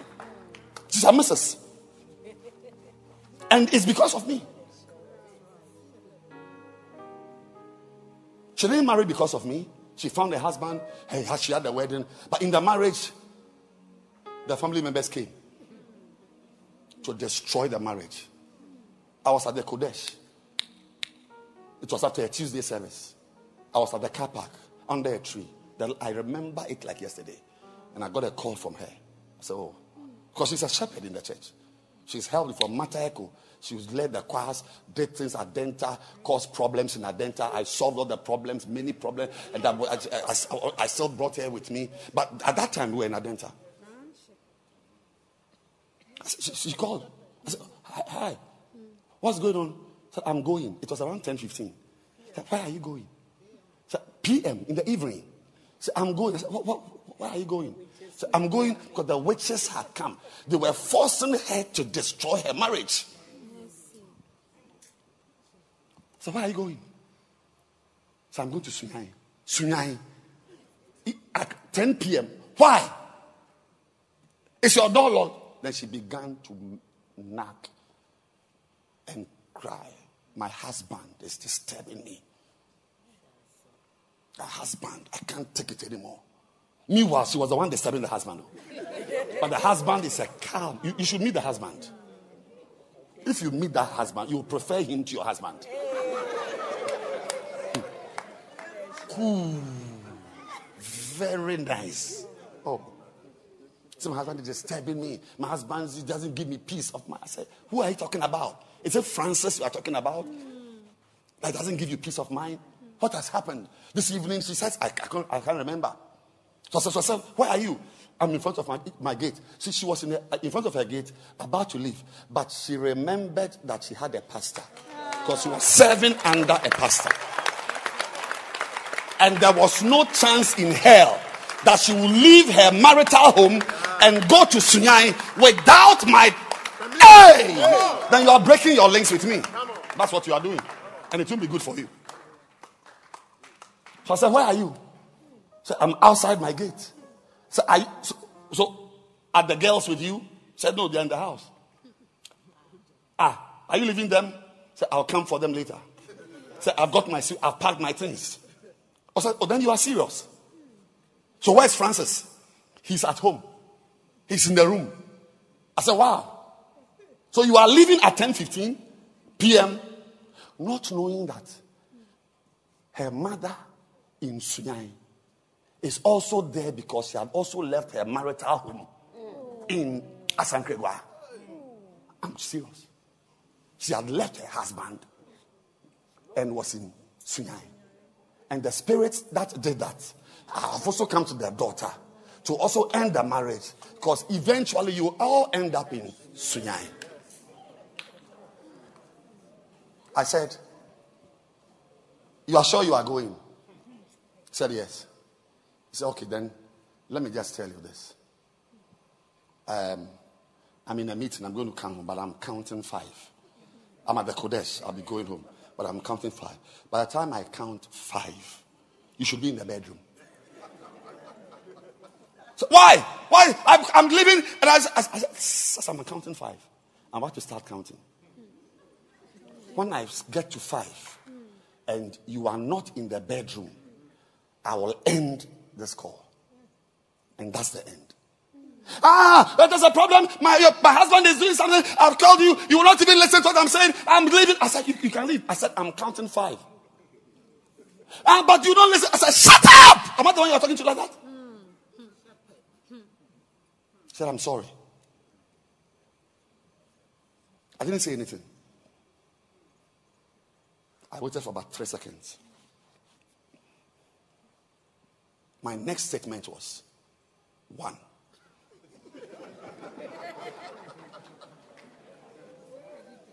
2.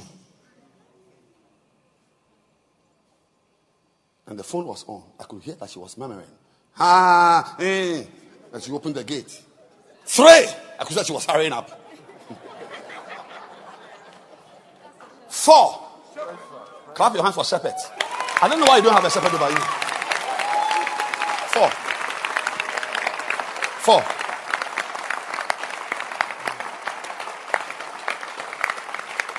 5. Cynthia, where are you? Where are you? I'm in the bedroom.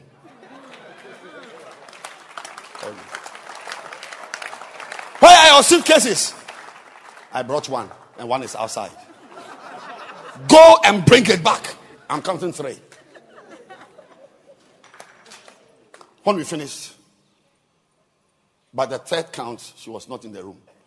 By 5, she was in the room. So where is your husband? He said, she's here. He is here. Give him the phone. I said, Francis, what's going on? Oh, I was a bishop. Bishop, the same problems. She won't listen to me. Anything I say, she has a mind. I came from home, from town, and something I said, she got angry. I said, no, you can't talk like that. She was packing her things. I said, is that what happened? So I said, where are you? She said, I'm in the bedroom. I'm lying on my bed. I said, give the phone to her. I said, are you there? Where are you now? In the bedroom. I said, I'm counting 10. Remove your clothes and lie on the bed.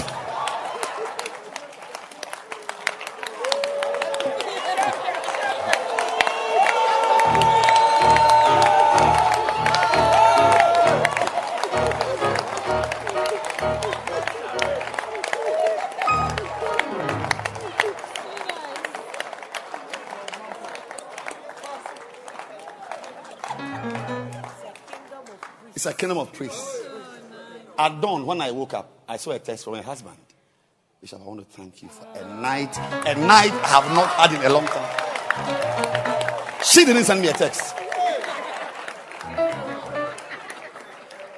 But fast forward, February this year, I was in my room and she called me.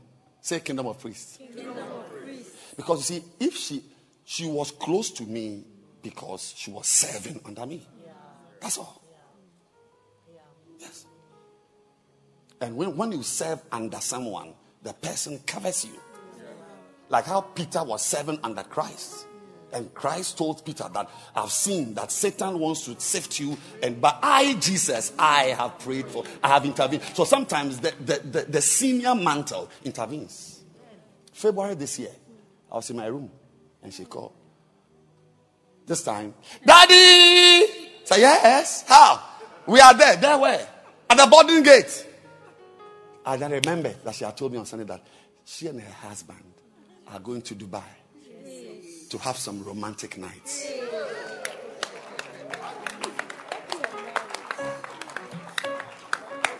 So can you pray for us?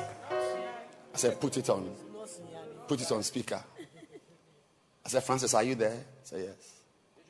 Cynthia. Yeah. I prayed for them. I blessed their trip. Beautiful. I told you yesterday. So I asked the husband to give the phone to the girl. I said, step aside. I said, you are going to Dubai today.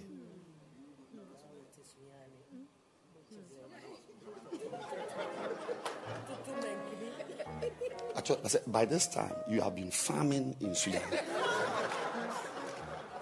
Because the way you are, nobody will marry you. You are too hard. This soft man has had mercy on him. But the point I am making in all this is that the family members that drove her mother from Asankregwa to Siani had come for her.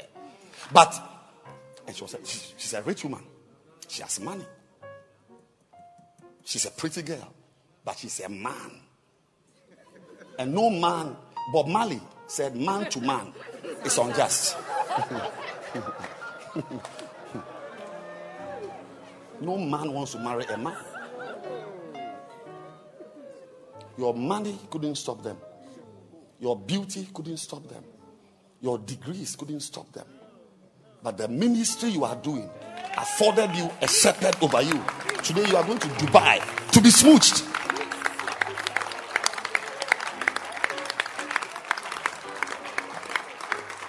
Can you clap your hands for shepherding? Every man a shepherd. Every instrumentalist. Hello, sir, please let me inform you. You are the instrumentalist. You see, I want to tell you the era we are in the church, taking pictures, doing video, playing instruments, all these are called secondary responsibilities. Do you understand secondary? Not secondary school. Do you understand secondary? What's the meaning of secondary? Additional. It's what? As an additional work in the church. Very good.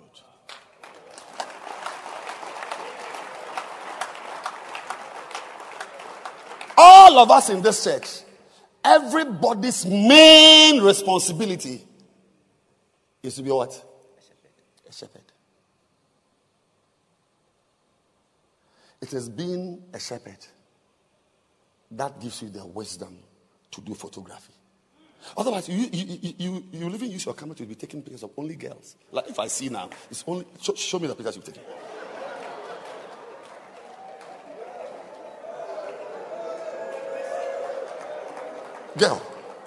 Girl, boy, girl, somebody's wife.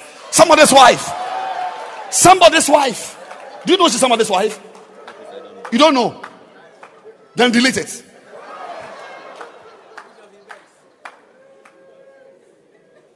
Boy, girl. Okay. So this Sunday, I'm meeting all of you taking pictures in my office. I'm going to send you to places to start centers. That is your main work.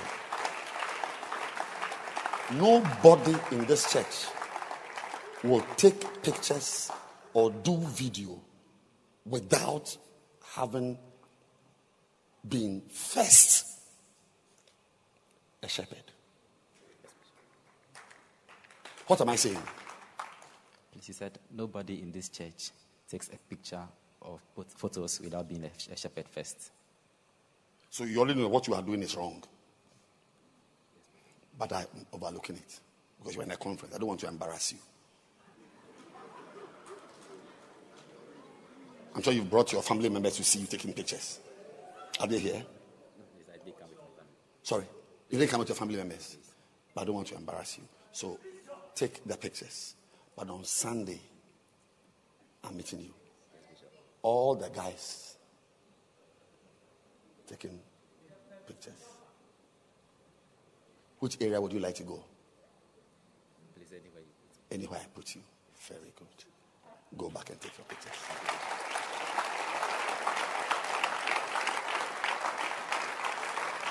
Pastors, go to your church and let the singers understand that singing is their secondary roles.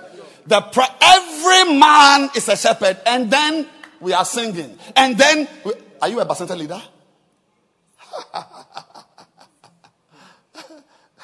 What do you do in church?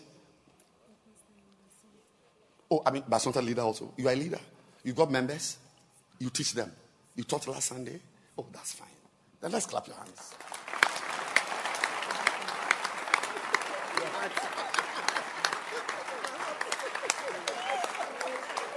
Pastors, don't joke with my instructions. This man is a bishop. There's a church in the UD in Lighthouse. It's a famous church. It's called Adenta. It's famous for many reasons. Please come. This is a pastor. He's a bishop. And I'm introducing him to you for a reason. He has only been a keyboardist in the church. Plays keyboard. In the 70s, he was playing for David Dynamics. In the 70s.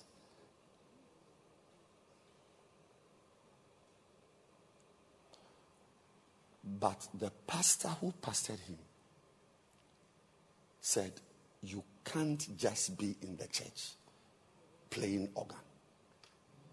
Go and be a shepherd. Not knowing that this guy playing the keyboard was a very, very good shepherd, but the instrument playing had covered it up and had hidden his original calling. Today, if he was a bishop of the Ohibi Church, I wouldn't have introduced him. The bishop of the Central Ridge Cape Coast Church or Winneba Cathedral. No. Adenta Church means that he's a senior bishop.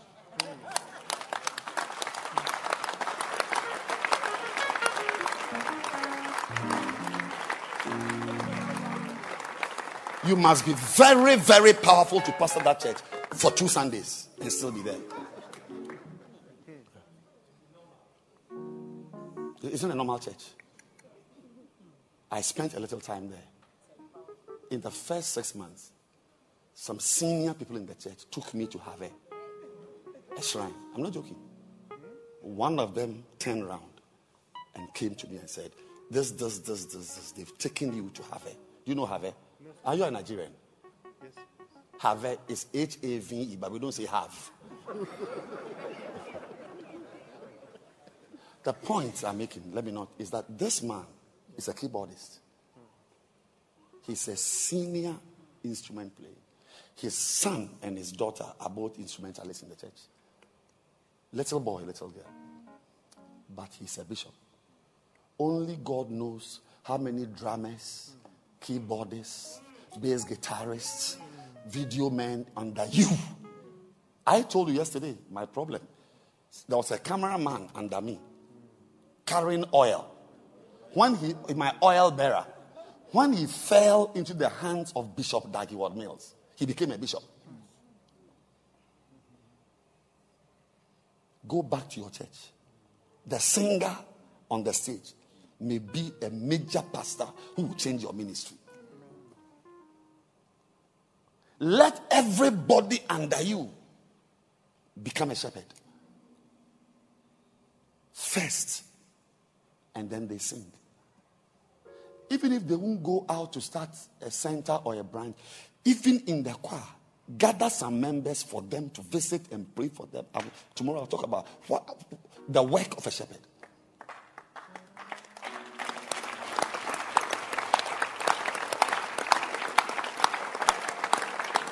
Your chief usher may be a bishop one day. Your chief usher may be the one who will take over the church after you. You would never know. Who would have thought? Who would have thought that? Peter, somebody who talks by heart, was called Satan. He took over the church from Christ. I'm sending you to your church. The bass guitarist, the keyboardist,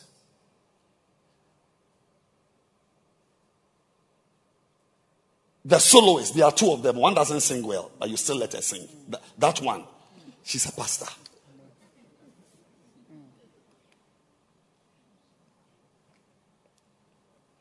The girls who sing in the choir, let them have people they visit, people they teach, people they love. Don't let anyone stand on your stage and sing as her only work. Because God is looking for shepherds.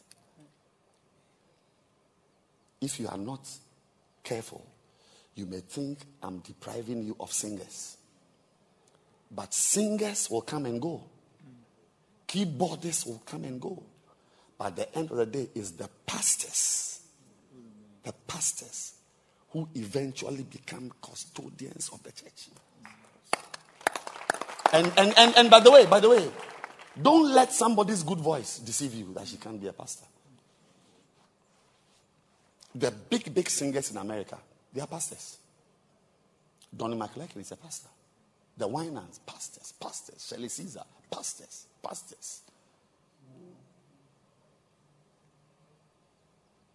It's only bush pastors who are deceived by somebody's voice. She sings so well, so she should be a nightingale on the stage. And you give yourself 10 years. You can't even find her. Are there guys who take pictures in your church? You don't take pictures in your church. Why? Take pictures. It will give somebody work. Somebody in your church, it is taking pictures that will bring the person into the ministry line. So it means you don't also do video. If you pictures, you won't take that much more video. But take pictures. It will suddenly make 2 boys active in the church, who without the camera would have left after 3 years. We take pictures not because we want pictures. I mean, this boy, the pictures I've seen, they are all bad pictures. But we give him a camera so that he can have something to do in the church. And as he's taking pictures, he's listening to the message. After 5 years, he'll be normal.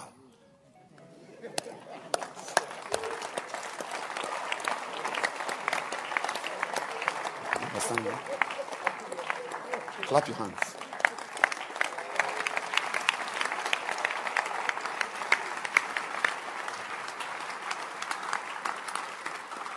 So please sit down. Let me read something to you and then we go and eat. People are standing to clap. You, because of hunger, you are sitting down. You won't clap. Why every member of your church can become a shepherd? Every member. Say every member. Every member. The doctor, the lawyer, the carpenter, the wife, the pregnant woman, the nurse, the student, the married man, the driver, the mason, the plumber, the trotro driver. There's a town around Obojo. I've forgotten the name. It's a little town around Obojo. One of our pastors, the branch there, I just forgotten the name right now. He's a trotro driver. Trotro mate. Driver. He drives trotro. He's a pastor of the branch. There are policemen who are pastors. Military officers. Doctors.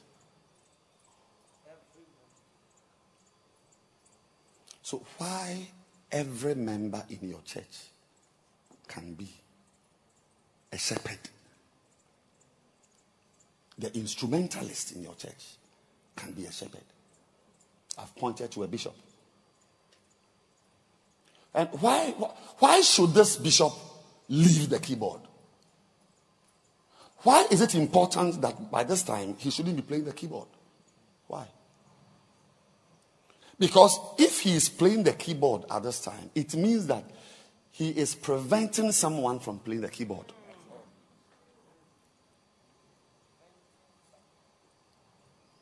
And that person needs to play the keyboard to enter the church. A church has many doors. Photography doors, singing doors, dancing doors, instrument doors, video doors, many doors, sweeping doors.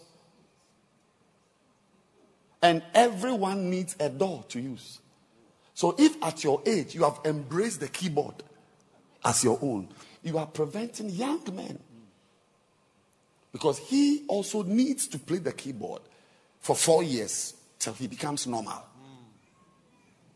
Till he becomes what? Normal. Yeah. That's why you play a little and you move to a higher calling. And then someone comes to take over the keyboard and plays it a little and also moves higher. So that through the door of the keyboard, members are entering the church. Why every member in your church can be a shepherd? Number one, to become a shepherd. Why? Why can the lawyer be a shepherd? Because to be a shepherd, all you need is a desire. That's all. You don't need money to be a shepherd. If it was money we needed, I wouldn't be a shepherd because I don't have money. The day that I was made a pastor of a little church, I didn't have money. It's my pastor who was giving me money.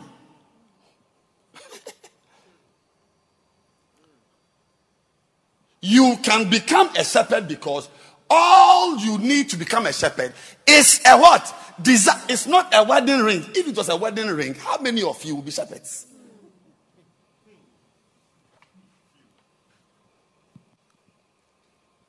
All you need is a desire, not a degree. If we needed a degree to have shepherds, how many of you will be shepherds? Thank God that you may not have a degree, but you can have a desire. You may not have money, but you can have a desire. You may not come from a rich family, but you can have a desire. You may not be short, but you can have a desire. You may not be tall. A desire is a universal possession. Everyone. Those without hair can have. Those with hair can have. Those with chamber pots on their head can become. Those with nice hairstyles can become. Those who don't know whether they are Rastafarians, who don't even know what they are doing to their head, they cannot become shepherds. Say, everyone! Those who can stand and sleep can become shepherds. Everyone. Say, I can be a shepherd because I can have a desire. Say, I can be a shepherd because I can have a desire. 1 Timothy 3:1 said, moreover, it is a true saying, if any man desire the office of a bishop. Now, that word bishop there is an overseer, episkopos. Epi, above, scopus, see. So, above see, oversee. Take care of 3 members. So, I am an episkopos of churches. But you are an episcopos of 2 members. But we are all episcopi.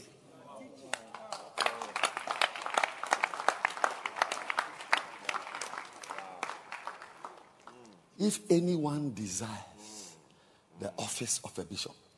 So the office of a bishop is not bought. It's desired.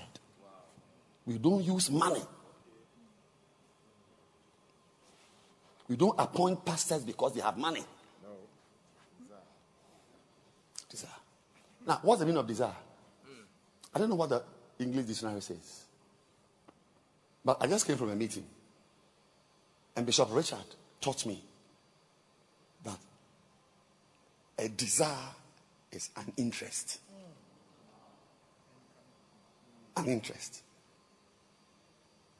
All you need is an interest in something.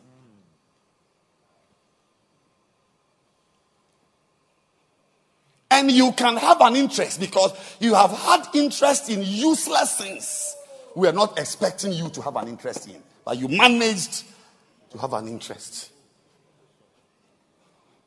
One day a girl, in one church I was pastoring, a lady brought a guy he was going to marry. Hey. I mean, it is in the 80s that I saw pimpinis that they had moved up. You know those strategies you move up to? The guy came with some cream pimpinis. I said, what is, I didn't say who is this. I said, what is this? So that's my beloved. I said, hey. Where is he from? Where did you meet him? I said, he's from Spain. Spain. He has finished plucking tomatoes and is on leave. This is the one you desire. He said, yes. I couldn't believe it. But the point I am making is that people have all kinds of desires. People are interested in all types of things. It will amaze you the things people find interesting. And they invest their time, their energy. Listen, the reason why you can become a shepherd is that you can have an interest in the work of God. You can have it. If you don't, it means you've just not had it, but you can have an interest.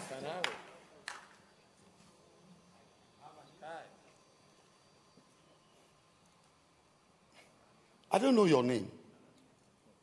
I only know your gift. The anointing you carry. which is a great anointing. Because I've not seen it in the conference since we began. That's the only one I've seen with that anointing. But the point I am making is that right now, I like you. I don't know your name. I'm just interested in you.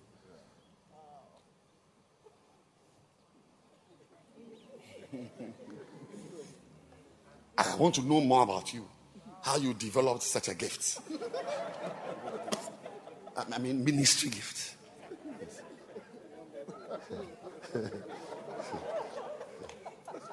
So I'll give you my phone number. We'll be texting back and forth. I'll give it to you. Because I'm interested in you. I don't know him.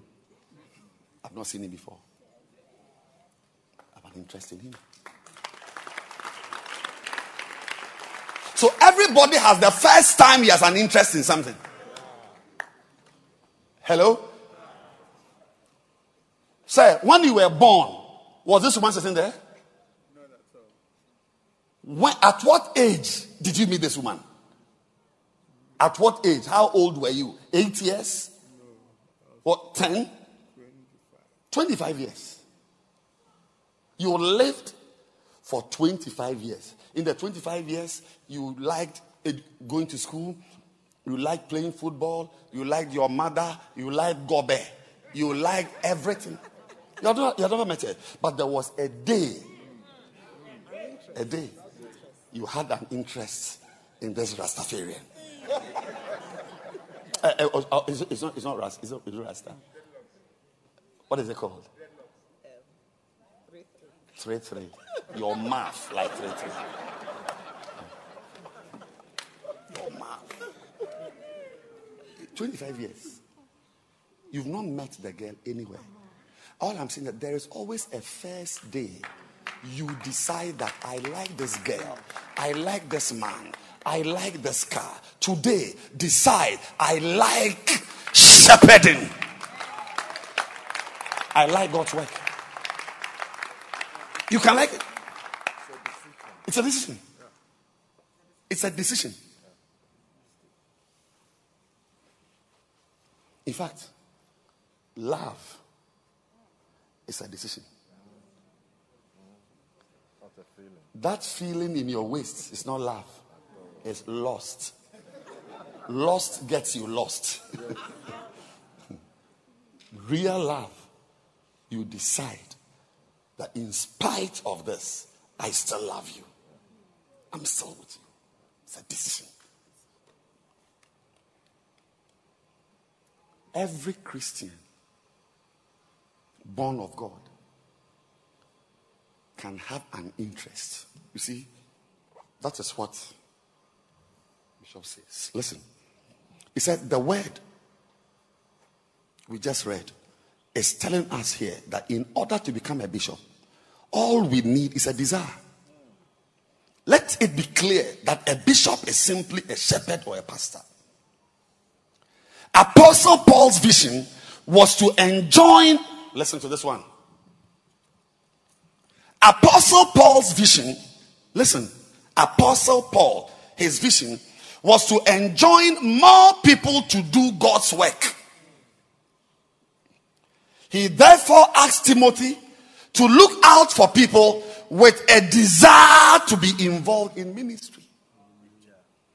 After locating people who had the desire to do the work, Paul instructed Timothy to ensure that they were of honorable reputation. All the qualities that Paul asked Timothy to look for were matters of character and not talent, ability, or anointing. Paul was making it very easy for anyone to become a shepherd. All you needed to do was to have a desire and an unquestionable character. Pastors, look out for people who have a desire for God's work. That is, people who have an interest in, who like putting their time, their energy, their resources. They are there. Look out for them. And those you find who don't have it, teach them to have an interest.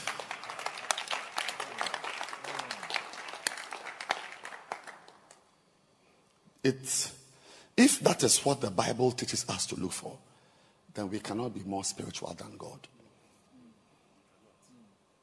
The first thing you must look for is a desire.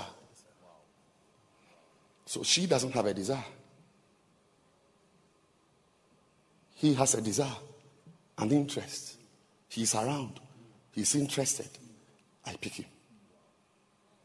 He has a desire. He's interested. He likes it. I pick him. He has no desire. He has no desire. So, I've got 2 shepherds already. Remainder what? 3. Those who don't have a desire, these 2 boys and this girl, I now have to put that desire in them because they can have a desire.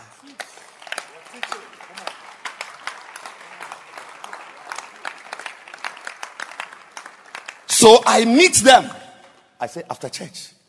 What's your name, by the way? Bernice. I'm meeting Bernice. And you are what? Paul. And you are? Gilbert. Gilbert, Bernice, and Paul. I'm meeting you in my office. They are not interested at all in the ministry. That's why we have something called, Bishop has a teaching called the pineapple patch. So I have got these ones already. So please come. You are pastors. Come and sit. Pastors. Oh, take your book, everything. You are pastors. Take your book. Sit down, pastors. So we are building the church together. Okay. But my problem is these ones. Now, there is something called a pineapple patch. Bishop says one day he was traveling somewhere. And to the left were bushes, thick forest. To the right, a lot of bush. Typical Africa. You will never go to any European country and see bush by the roadside. It's farms. One way to know that you are in Africa is that the roadside, there's bush. I'll take it again. There is nowhere in France or Germany. If you find one, take a picture and bring it to me. There is nowhere in France or Germany where you drive to, unless it is a forest reserve. If you fly over it, you see every piece of land. Somebody is working on it. That's very different from Ghana. It's like our cemeteries. It's in Africa that cemeteries have trees. We reserve the trees. If you are driving anywhere and you see a lot of trees, it's likely to be a cemetery. Or where the idols are. The opposite is in Europe. The cemeteries in America don't have trees. There is lawns. Lawns. Maybe a collection of trees here, but it's not like a thick forest with trees. So in Africa, the living don't have trees. It's the dead who have trees. But in Europe, they cut a tree behind your house in London. Even Rwanda, cut a tree in your own yard and see what will happen to you. So where the human beings are, there are no trees. It's the dead bodies which have trees. But in Europe, where the human beings are, there are trees. What the dead bodies are, direct sunlight. And as he was passing, through the thick forest. He saw an area different from the forest here, the bushes here. The area was weeded. Pineapples in straight lines. It caught his attention. Then he knew that what I am looking at is not normal. Somebody has done this. Somebody. The place where things are left to exist on their own, there's no intentional doing of anything. It's bush here and bush there. But there's a place where someone says that here will be pineapple. There will be nothing here. Here is pineapple. To allow the pineapple to grow. There's nothing here. Here is pineapple. So the person weeds the place and intentionally plants pineapples there. It's called, so that was a pineapple patch. And the lesson was that anything you want to see, you have to intentionally put it there.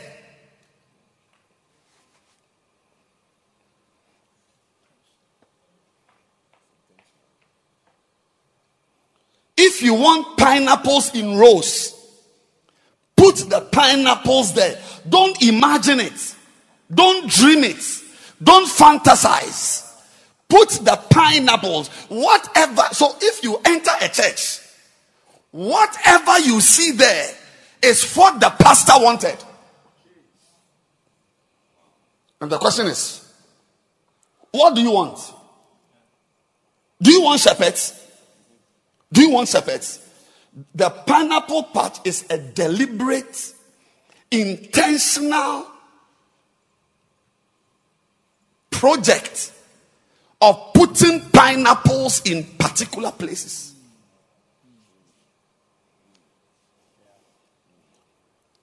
If I want to have centers at Baron Estate, I have to deliberately find leaders. In the kingdom of God, nothing just happens.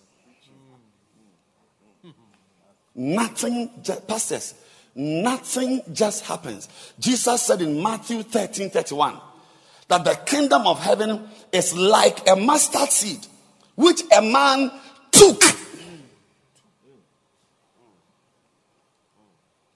Anything you want to happen, you want to see in your life, you can plant it there. So on Sunday, I meet these people who are now a forest, and I weed the nonsense out of them. Is your wife here? Can you please call her for me? Go and bring your wife. So I meet them.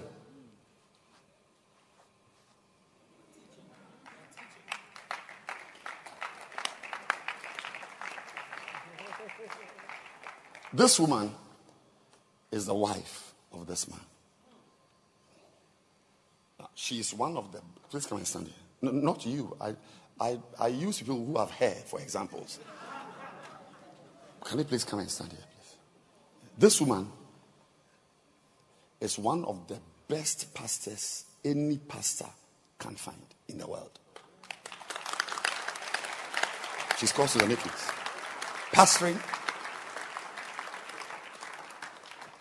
A lot of the exploits I have chalked in this church came from her. Big meat.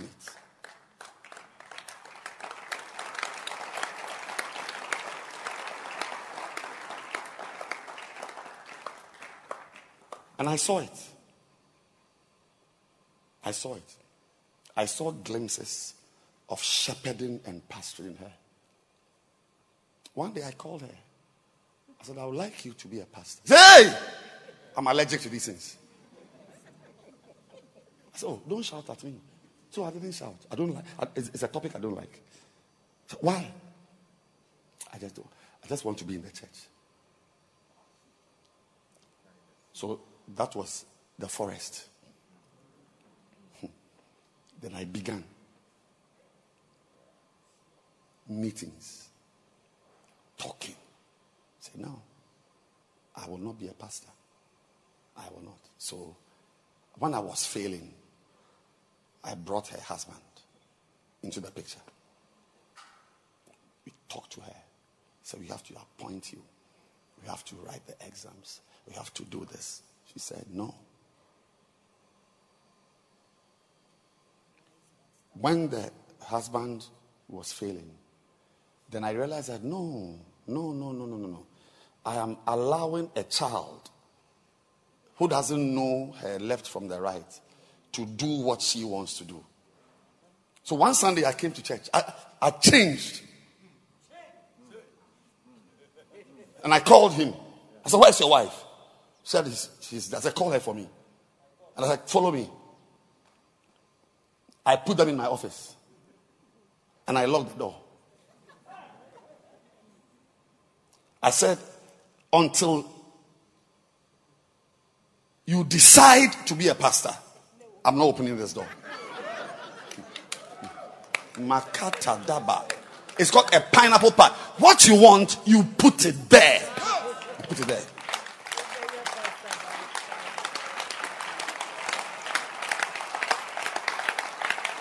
That's how the pineapple patch principle is a deliberate, intentional sowing and putting. John said, Christ said, you are God's garden. You are God's garden. The church is a garden. If you want to plant Indian hemp, you can plant it. It's a garden. You are the King James is God's husbandry. James, I think. For we are laborers together with God. Ye are God's husbandry. But those of you who have not passed your English, you may think that he's talking about God is a husband to a church. But husbandry is an old word for farm or garden. Can I have some new translation? You are God's field. New Living Translation. You are God's field. NASB. God's field. NIV. God's field. Message Bible. Maybe. God's field. It's a field.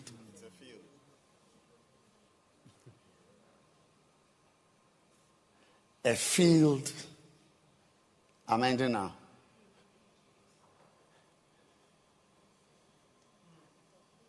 Has nothing.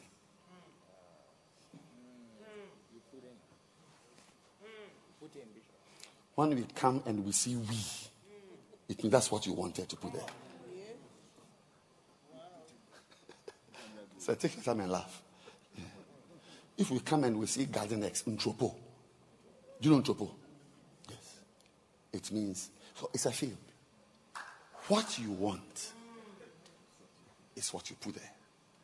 Bishop Dag Heward-Mills wanted 6,000 churches in 100 countries. Apart from Church of Pentecost, there is nothing in this country from independence that big, apart from armed robbery and prostitution, that began in Ghana, that is in 100 countries. Originally from Ghana. And budded nothing except the work Church of Pentecost has done. Makiwon.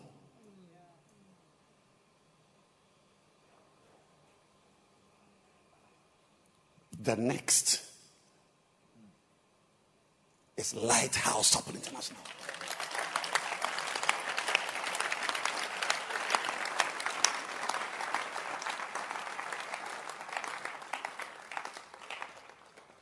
That's what he wanted. What did he do? He made sure a medical student, he put the desire in me. And one of the ways to put a desire in someone is to care for the person. When you care for a person and you show an interest in the person, and you love the person, you can get the person to do almost anything you want the person to do for you.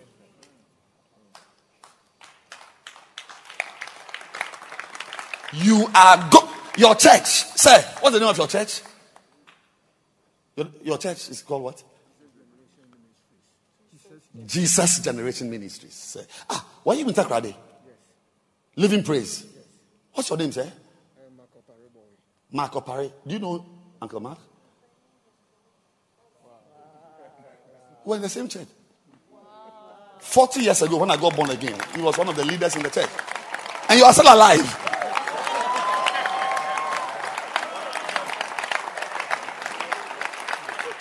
Yeah. 40 years, he was a leader in the church. The church I got born again in, my wife, that's her church. Yes, this is a man.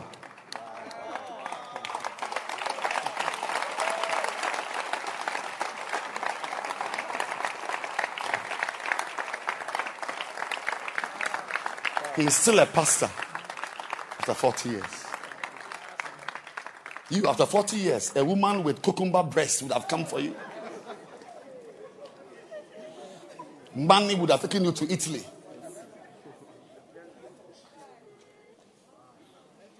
A woman with baobab tree ties has taken you to her house.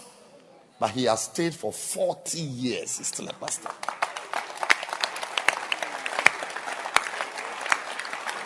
Yes. He's worth clapping. These are the things you must clap for. Not a footballer scoring a goal. It's beautiful. And I pray. I'm close to 30 years. I pray to hit 40 years.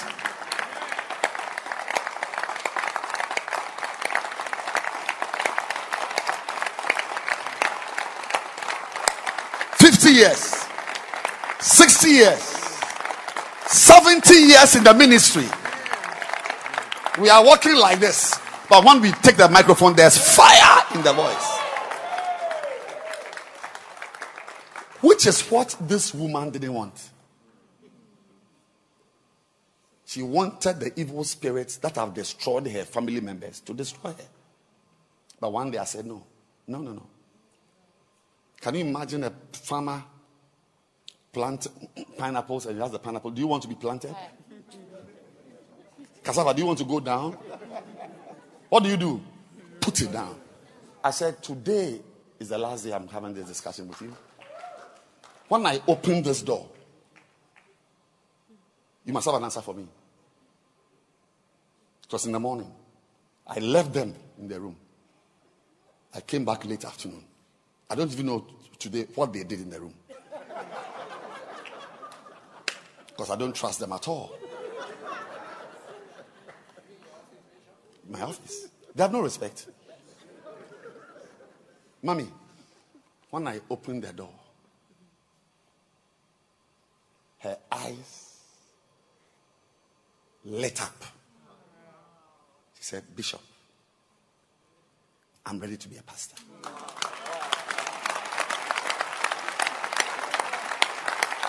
And this, her voice, Abba, you are suffering at home. You think she's been shouting at home. It's outside that she speaks with this angel. Oh, Bishop, I'll serve the Lord. Bishop. I love Jesus. Well, he's been shouting, Albert, where are you? Albert, lie down. Does she speak with the announced voice in the house? Not always. Yes.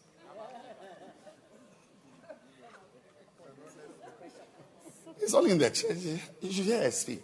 How Bishop? She calls me Bishop. He said, you think I'm a child? Bishop. She said yes. How many years, Pastor?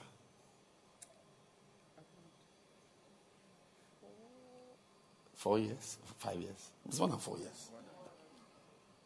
5 years. The 5 years of ministry she's done under me. If I add you, yourself, your auntie, your uncle, your 2 cousins who are all pastors, when they come together, It will not match what she has done in 3 years.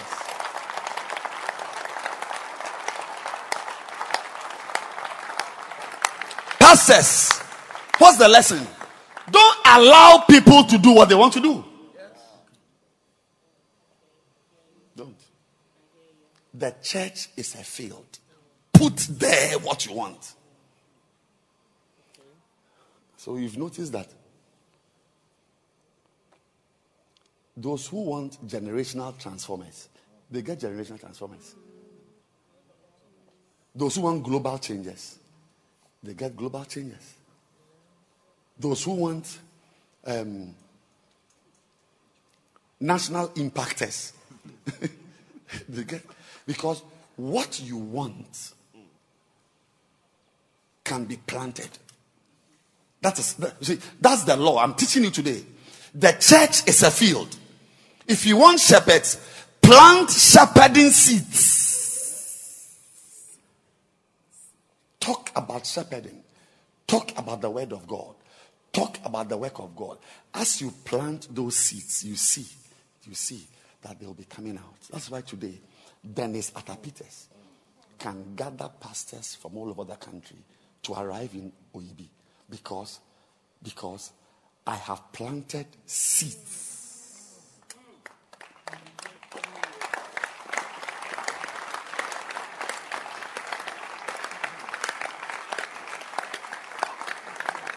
And he's a shepherd also. He has a group. How many people are in your center? 20 something. Every Sunday he preaches. He comes to church, sits down. When I preach, then he marks my preaching. When I finish, he also goes to go and preach. He wears suits these days. He didn't used to wear suits. What do you want in your church? Sexy dancers? Teach about sexy dancing. It's a field. I'm saying that, he said, you have not because you ask not. I'll say to you that you have not because you plant not. You have not because you plant not. Bishop Dagiwal Mills wanted pastors. He planted pastors. He will catch us in Cape Coast, UCC, lock us there, and we will there be watching Yonggi Cho. English we don't understand. What chai? Not knowing that we're becoming pastors. The reason why there's no helper in your bacenta is that you are not teaching them that they can serve God. I have given you a message today. Go and teach the members. Tell the doctor that he can serve God. Tell the pharmacist. The keyboard is there. He's a pharmacist.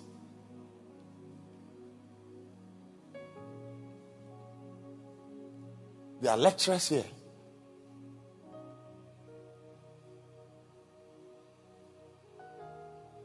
I saw one former Miss Ghana contestant in the morning. She's not here. Nurses are here. Mechanics. They're all pastors. You have not because you plant not. If you plant, you will have. And the truth is that, the fact is that you must have. Your work is to raise pastors. So stop teaching about money and teach them that they can serve God. That you are a student, but you can serve God. My pastor told me, you are a student, but you can serve God. And I served God. Teach them that you are a pretty girl, but you can serve God. You speak very good English, Reverend Yoko, but you can serve God. You have many problems, but you can serve God.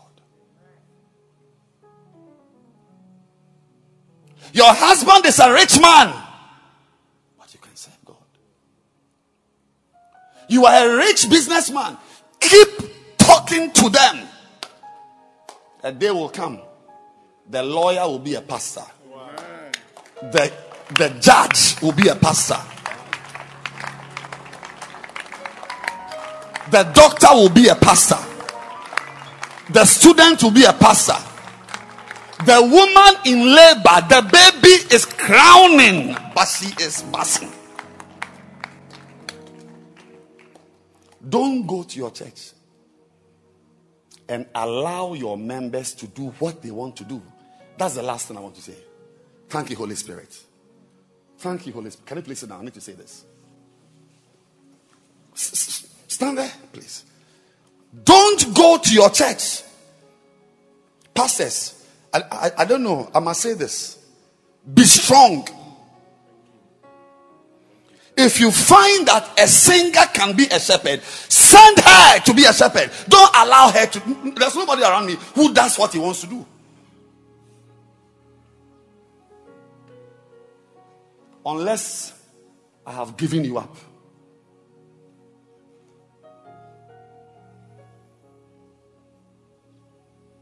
But such as I love, I rebuke. If you are not strong, people who like playing instruments will remain instrumentalists forever. If you are not strong, singers God gave you to convert into prophetesses and evangelists under your hand. I told you yesterday, I said, I had a boy. He was a cameraman taking pictures all his life with me. When he fell into the hand of Bishop Dag Heward-Mills, he became a bishop.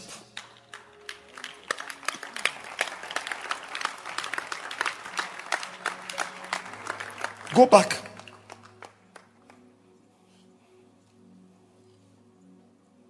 And say, Mommy, I like it when you sit on this row.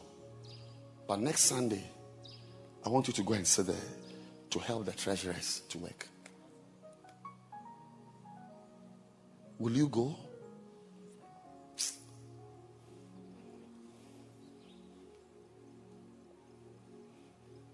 When I shout, it means I'm not serious. When I'm very serious, I speak with a gentle voice. It enters them. I said, Delight, you sing. You are going to be a shepherd of the Labaoleshi zone. Move. Her next question is, when should I move? I said, I'll tell you next week. A pastor must have strength. A shepherd without strength is a disappointment to God.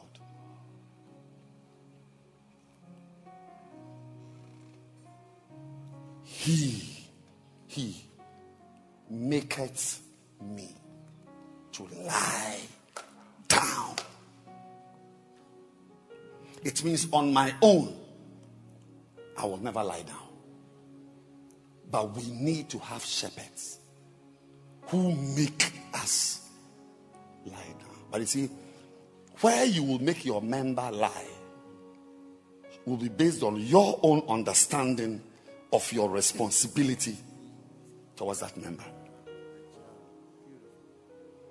Some like counting money. Some like singing. Some like dancing. Some like ushering. But when they fall into your hands, you must determine what they become in the end. That you may like singing, but you are going to be the shepherd of those 10 members there and build it. I give you 3 months to make it 20 members. Move. He maketh me. A shepherd makes his members lie down. Make your members serve God. Make them serve God. Make them love God. Plant seeds of ministry into them. Give them books to read. Give them messages to listen to. Meet them in small groups and talk about God and talk about God's work and talk about the church. Gather them for retreats and preach to them about church. It's a field. What you put there is what grows.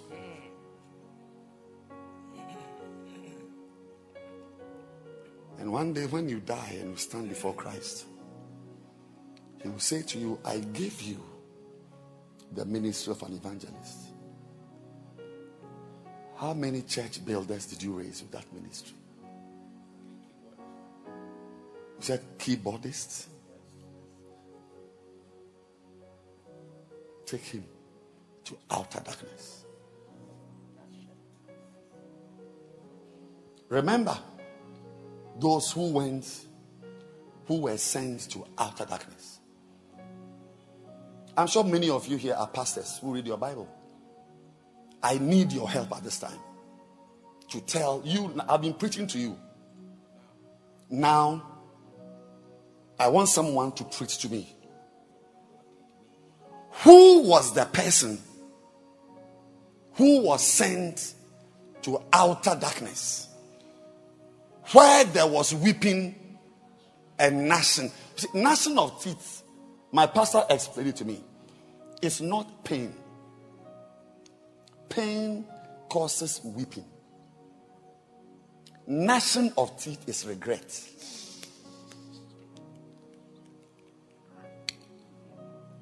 Why?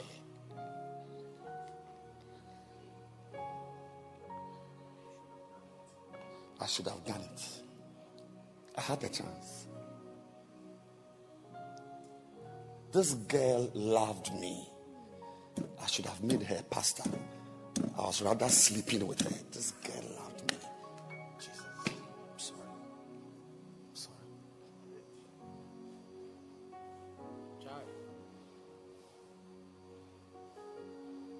One day I was in my office and a couple came. They are in America now. They came to tell me that they are in their house discussing me. I said, what do you talk about me? So they joined the church about a month. So they couldn't help but husband here, wife with a baby girl. So what do you discuss about me? So they talk about me, about how I preach and how the church is, the way I'm, the kind of pastor I am. I mean, they've not seen a pastor like that. So they decided that Sunday that they must come to me and tell me that I am a great pastor to them. As I sat there and I was listening to them, I said, you really admire me? Do you love me? He said, Bishop, we've not seen any pastor. We've been to churches, even in this area. We've been here. We were going to go here, but we didn't go, but we came here. I said, wow. I said, am I a great pastor? You love me. Then you are the one I'm looking for. He said, why? I said, I called somebody and said, this, you are going to join the Ashes. And after 3 months, you'll be the leader of the Ashes. You are going to Pastor Akins. Exactly. She came to you to care for new converts. After a year or so, she became a Bacenta leader. Later on, they asked that day when you did that, you were afraid.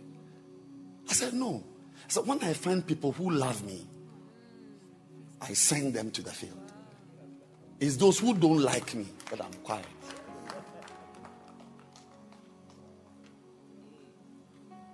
Pastors, we are closing. Nobody is preaching to me. Who was the man who was sent into outer darkness with weeping and gnashing of teeth? Who was the man? Who? 1 talent man? Was it not the one? Yes. Do you know who a 1 talent person is? Someone into whose hands something falls and he never adds to or changes whatever he gets. Things remain the same in their hands. When God puts somebody in your hands, you got to add value. He gives you a girl, you make her a shepherd. He gives you a keyboardist, you make him a bishop. He gives you an instrumentalist, you make him a center leader. He gives you a brother who plays the saxophone, you make him into an evangelist. Ladies and gentlemen, whatever God gives you, he's watching to see what you will do. I pray that every pastor under the sound of my voice, every shepherd, every leader will look carefully and ask himself, I've got Bernard, I've got Sylvia, I've got Kwame. Since they came into my life, I'm happy that since Dennis came into my life, if I stand before God, I can have something to say about him. I can have something to say about Izzy. I can. She's going to organize the largest breakfast meeting we have ever done in this auditorium here in a few weeks. You watch.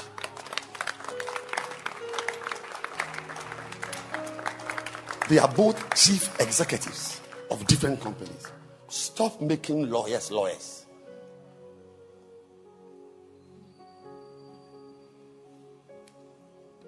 You know, those of you who are pastors, try and let your children go to school to become architects, engineers, lawyers, and also pastors. Because some of you, your problem is that you yourself are not very educated. So when you see a doctor, your hands are behind you. Hey, thank you, sir.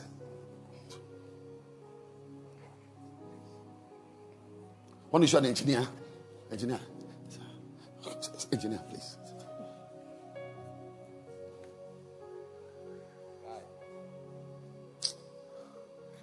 But not Bishop Dagi, what else? Engineer, it's in your house. What course have you done that he hasn't done? On that score, I thank my mother for taking me to school.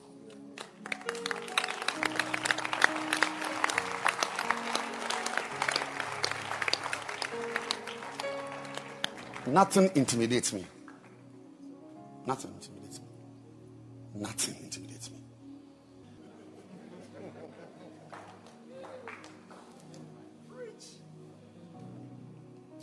Can you clap for my mother?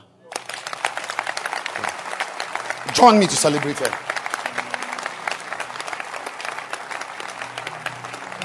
She made me the pastor I am. She went to beg for money to take me to school. I like it. Because if she had not begged for money to take me to school, maybe I would have bowed at pharmacists, curtsied at engineers. Lab technicians would have intimidated me. President, there's nothing in this world. Nobody in this world intimidates me. And they know it. It's only respect. Because there's nothing anybody has. I don't have it.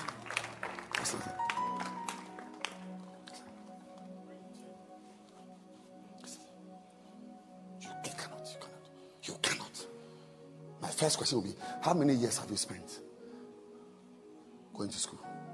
Put yours to the left. I'll put mine to the right.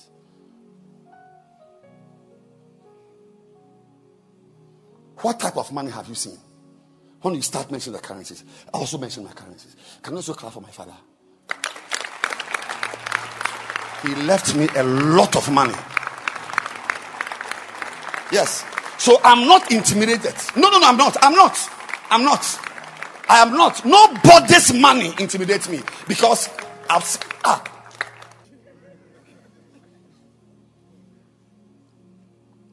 am not. Your money will intimidate somebody, but not me.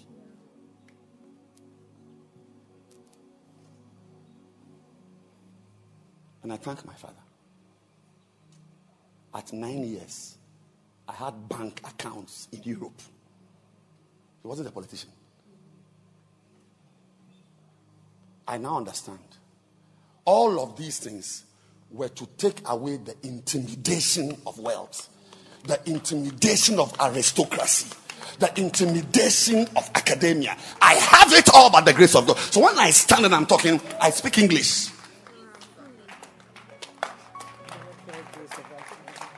That's why I'm saying that send your children, because some of you, I see intimidation in your eyes.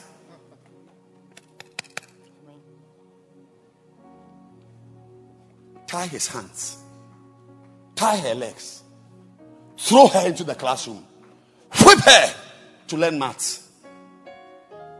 Because a lot of girls don't like maths. And one day, when she's a professor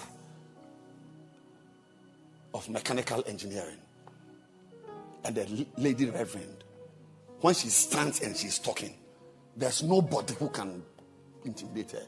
Because that's why the Bible says, be not afraid of their faces. Because faces can intimidate you. The face of a rich man, the face of a politician, the face of a president, the face of a lawyer, the face of a doctor, the face of an important... as a pastor, nobody's face. But once in a while, we have some people who didn't go to school. They have no classmates, but nobody intimidates them. That's the one I like. I prefer that one to people like us with rich fathers who give us boldness. He, no school, but when he starts speaking, doctors are writing notes. Can you clap your hands? Receive that boldness. Receive that boldness. You are here, there's no school. Let your hands be clean. Just let your hands be clean.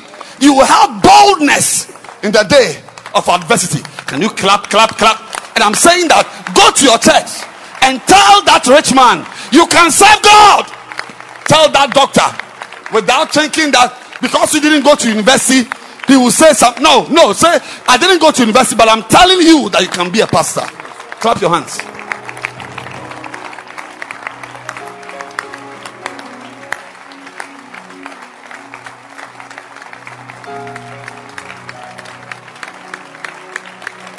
Go out there. We have finished making saints out of sinners. It's time to make servants out of saints. Clap your hands for Jesus.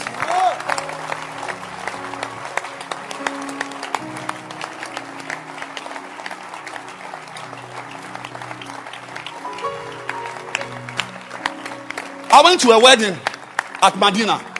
My girl was having a wedding. The priests were looking at me in a certain way. But I had to preach. Because the girl is my church member. And the man came and said, you just got a few minutes, so please say something. I said, fine, thank you. I got up. I was called to preach. I took a verse. I spoke. 7 minutes. The whole place lit up. We finished the wedding. I was standing around the garden in the church with my church members. We were talking, and a man came to me. He said, sir, he stretched out his hand. Congratulations. He said, that was he used the word, a riveting message. I said, I'm honored, sir. God bless him, sir. He said, keep it up. You know who he was? He was the governor of the Bank of Ghana at that time, who later became the vice president of Ghana. He stretched his hand.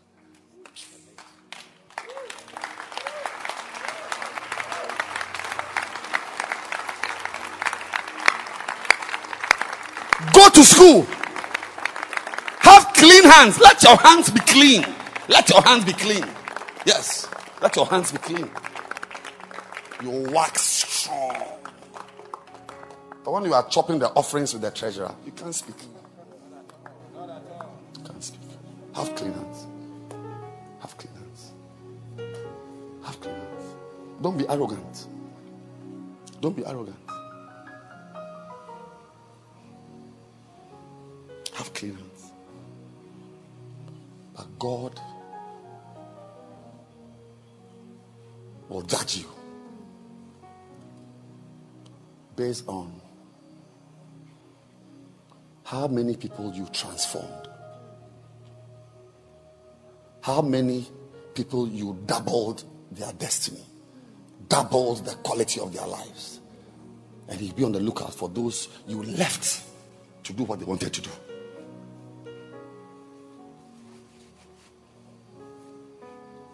Remember, Jesus has eyes for things in our lives we never transform. And while I use the word transform, you are not to transform politics. You are to transform sinners into saints and saints into servants. That's your mandate. Clap your hands.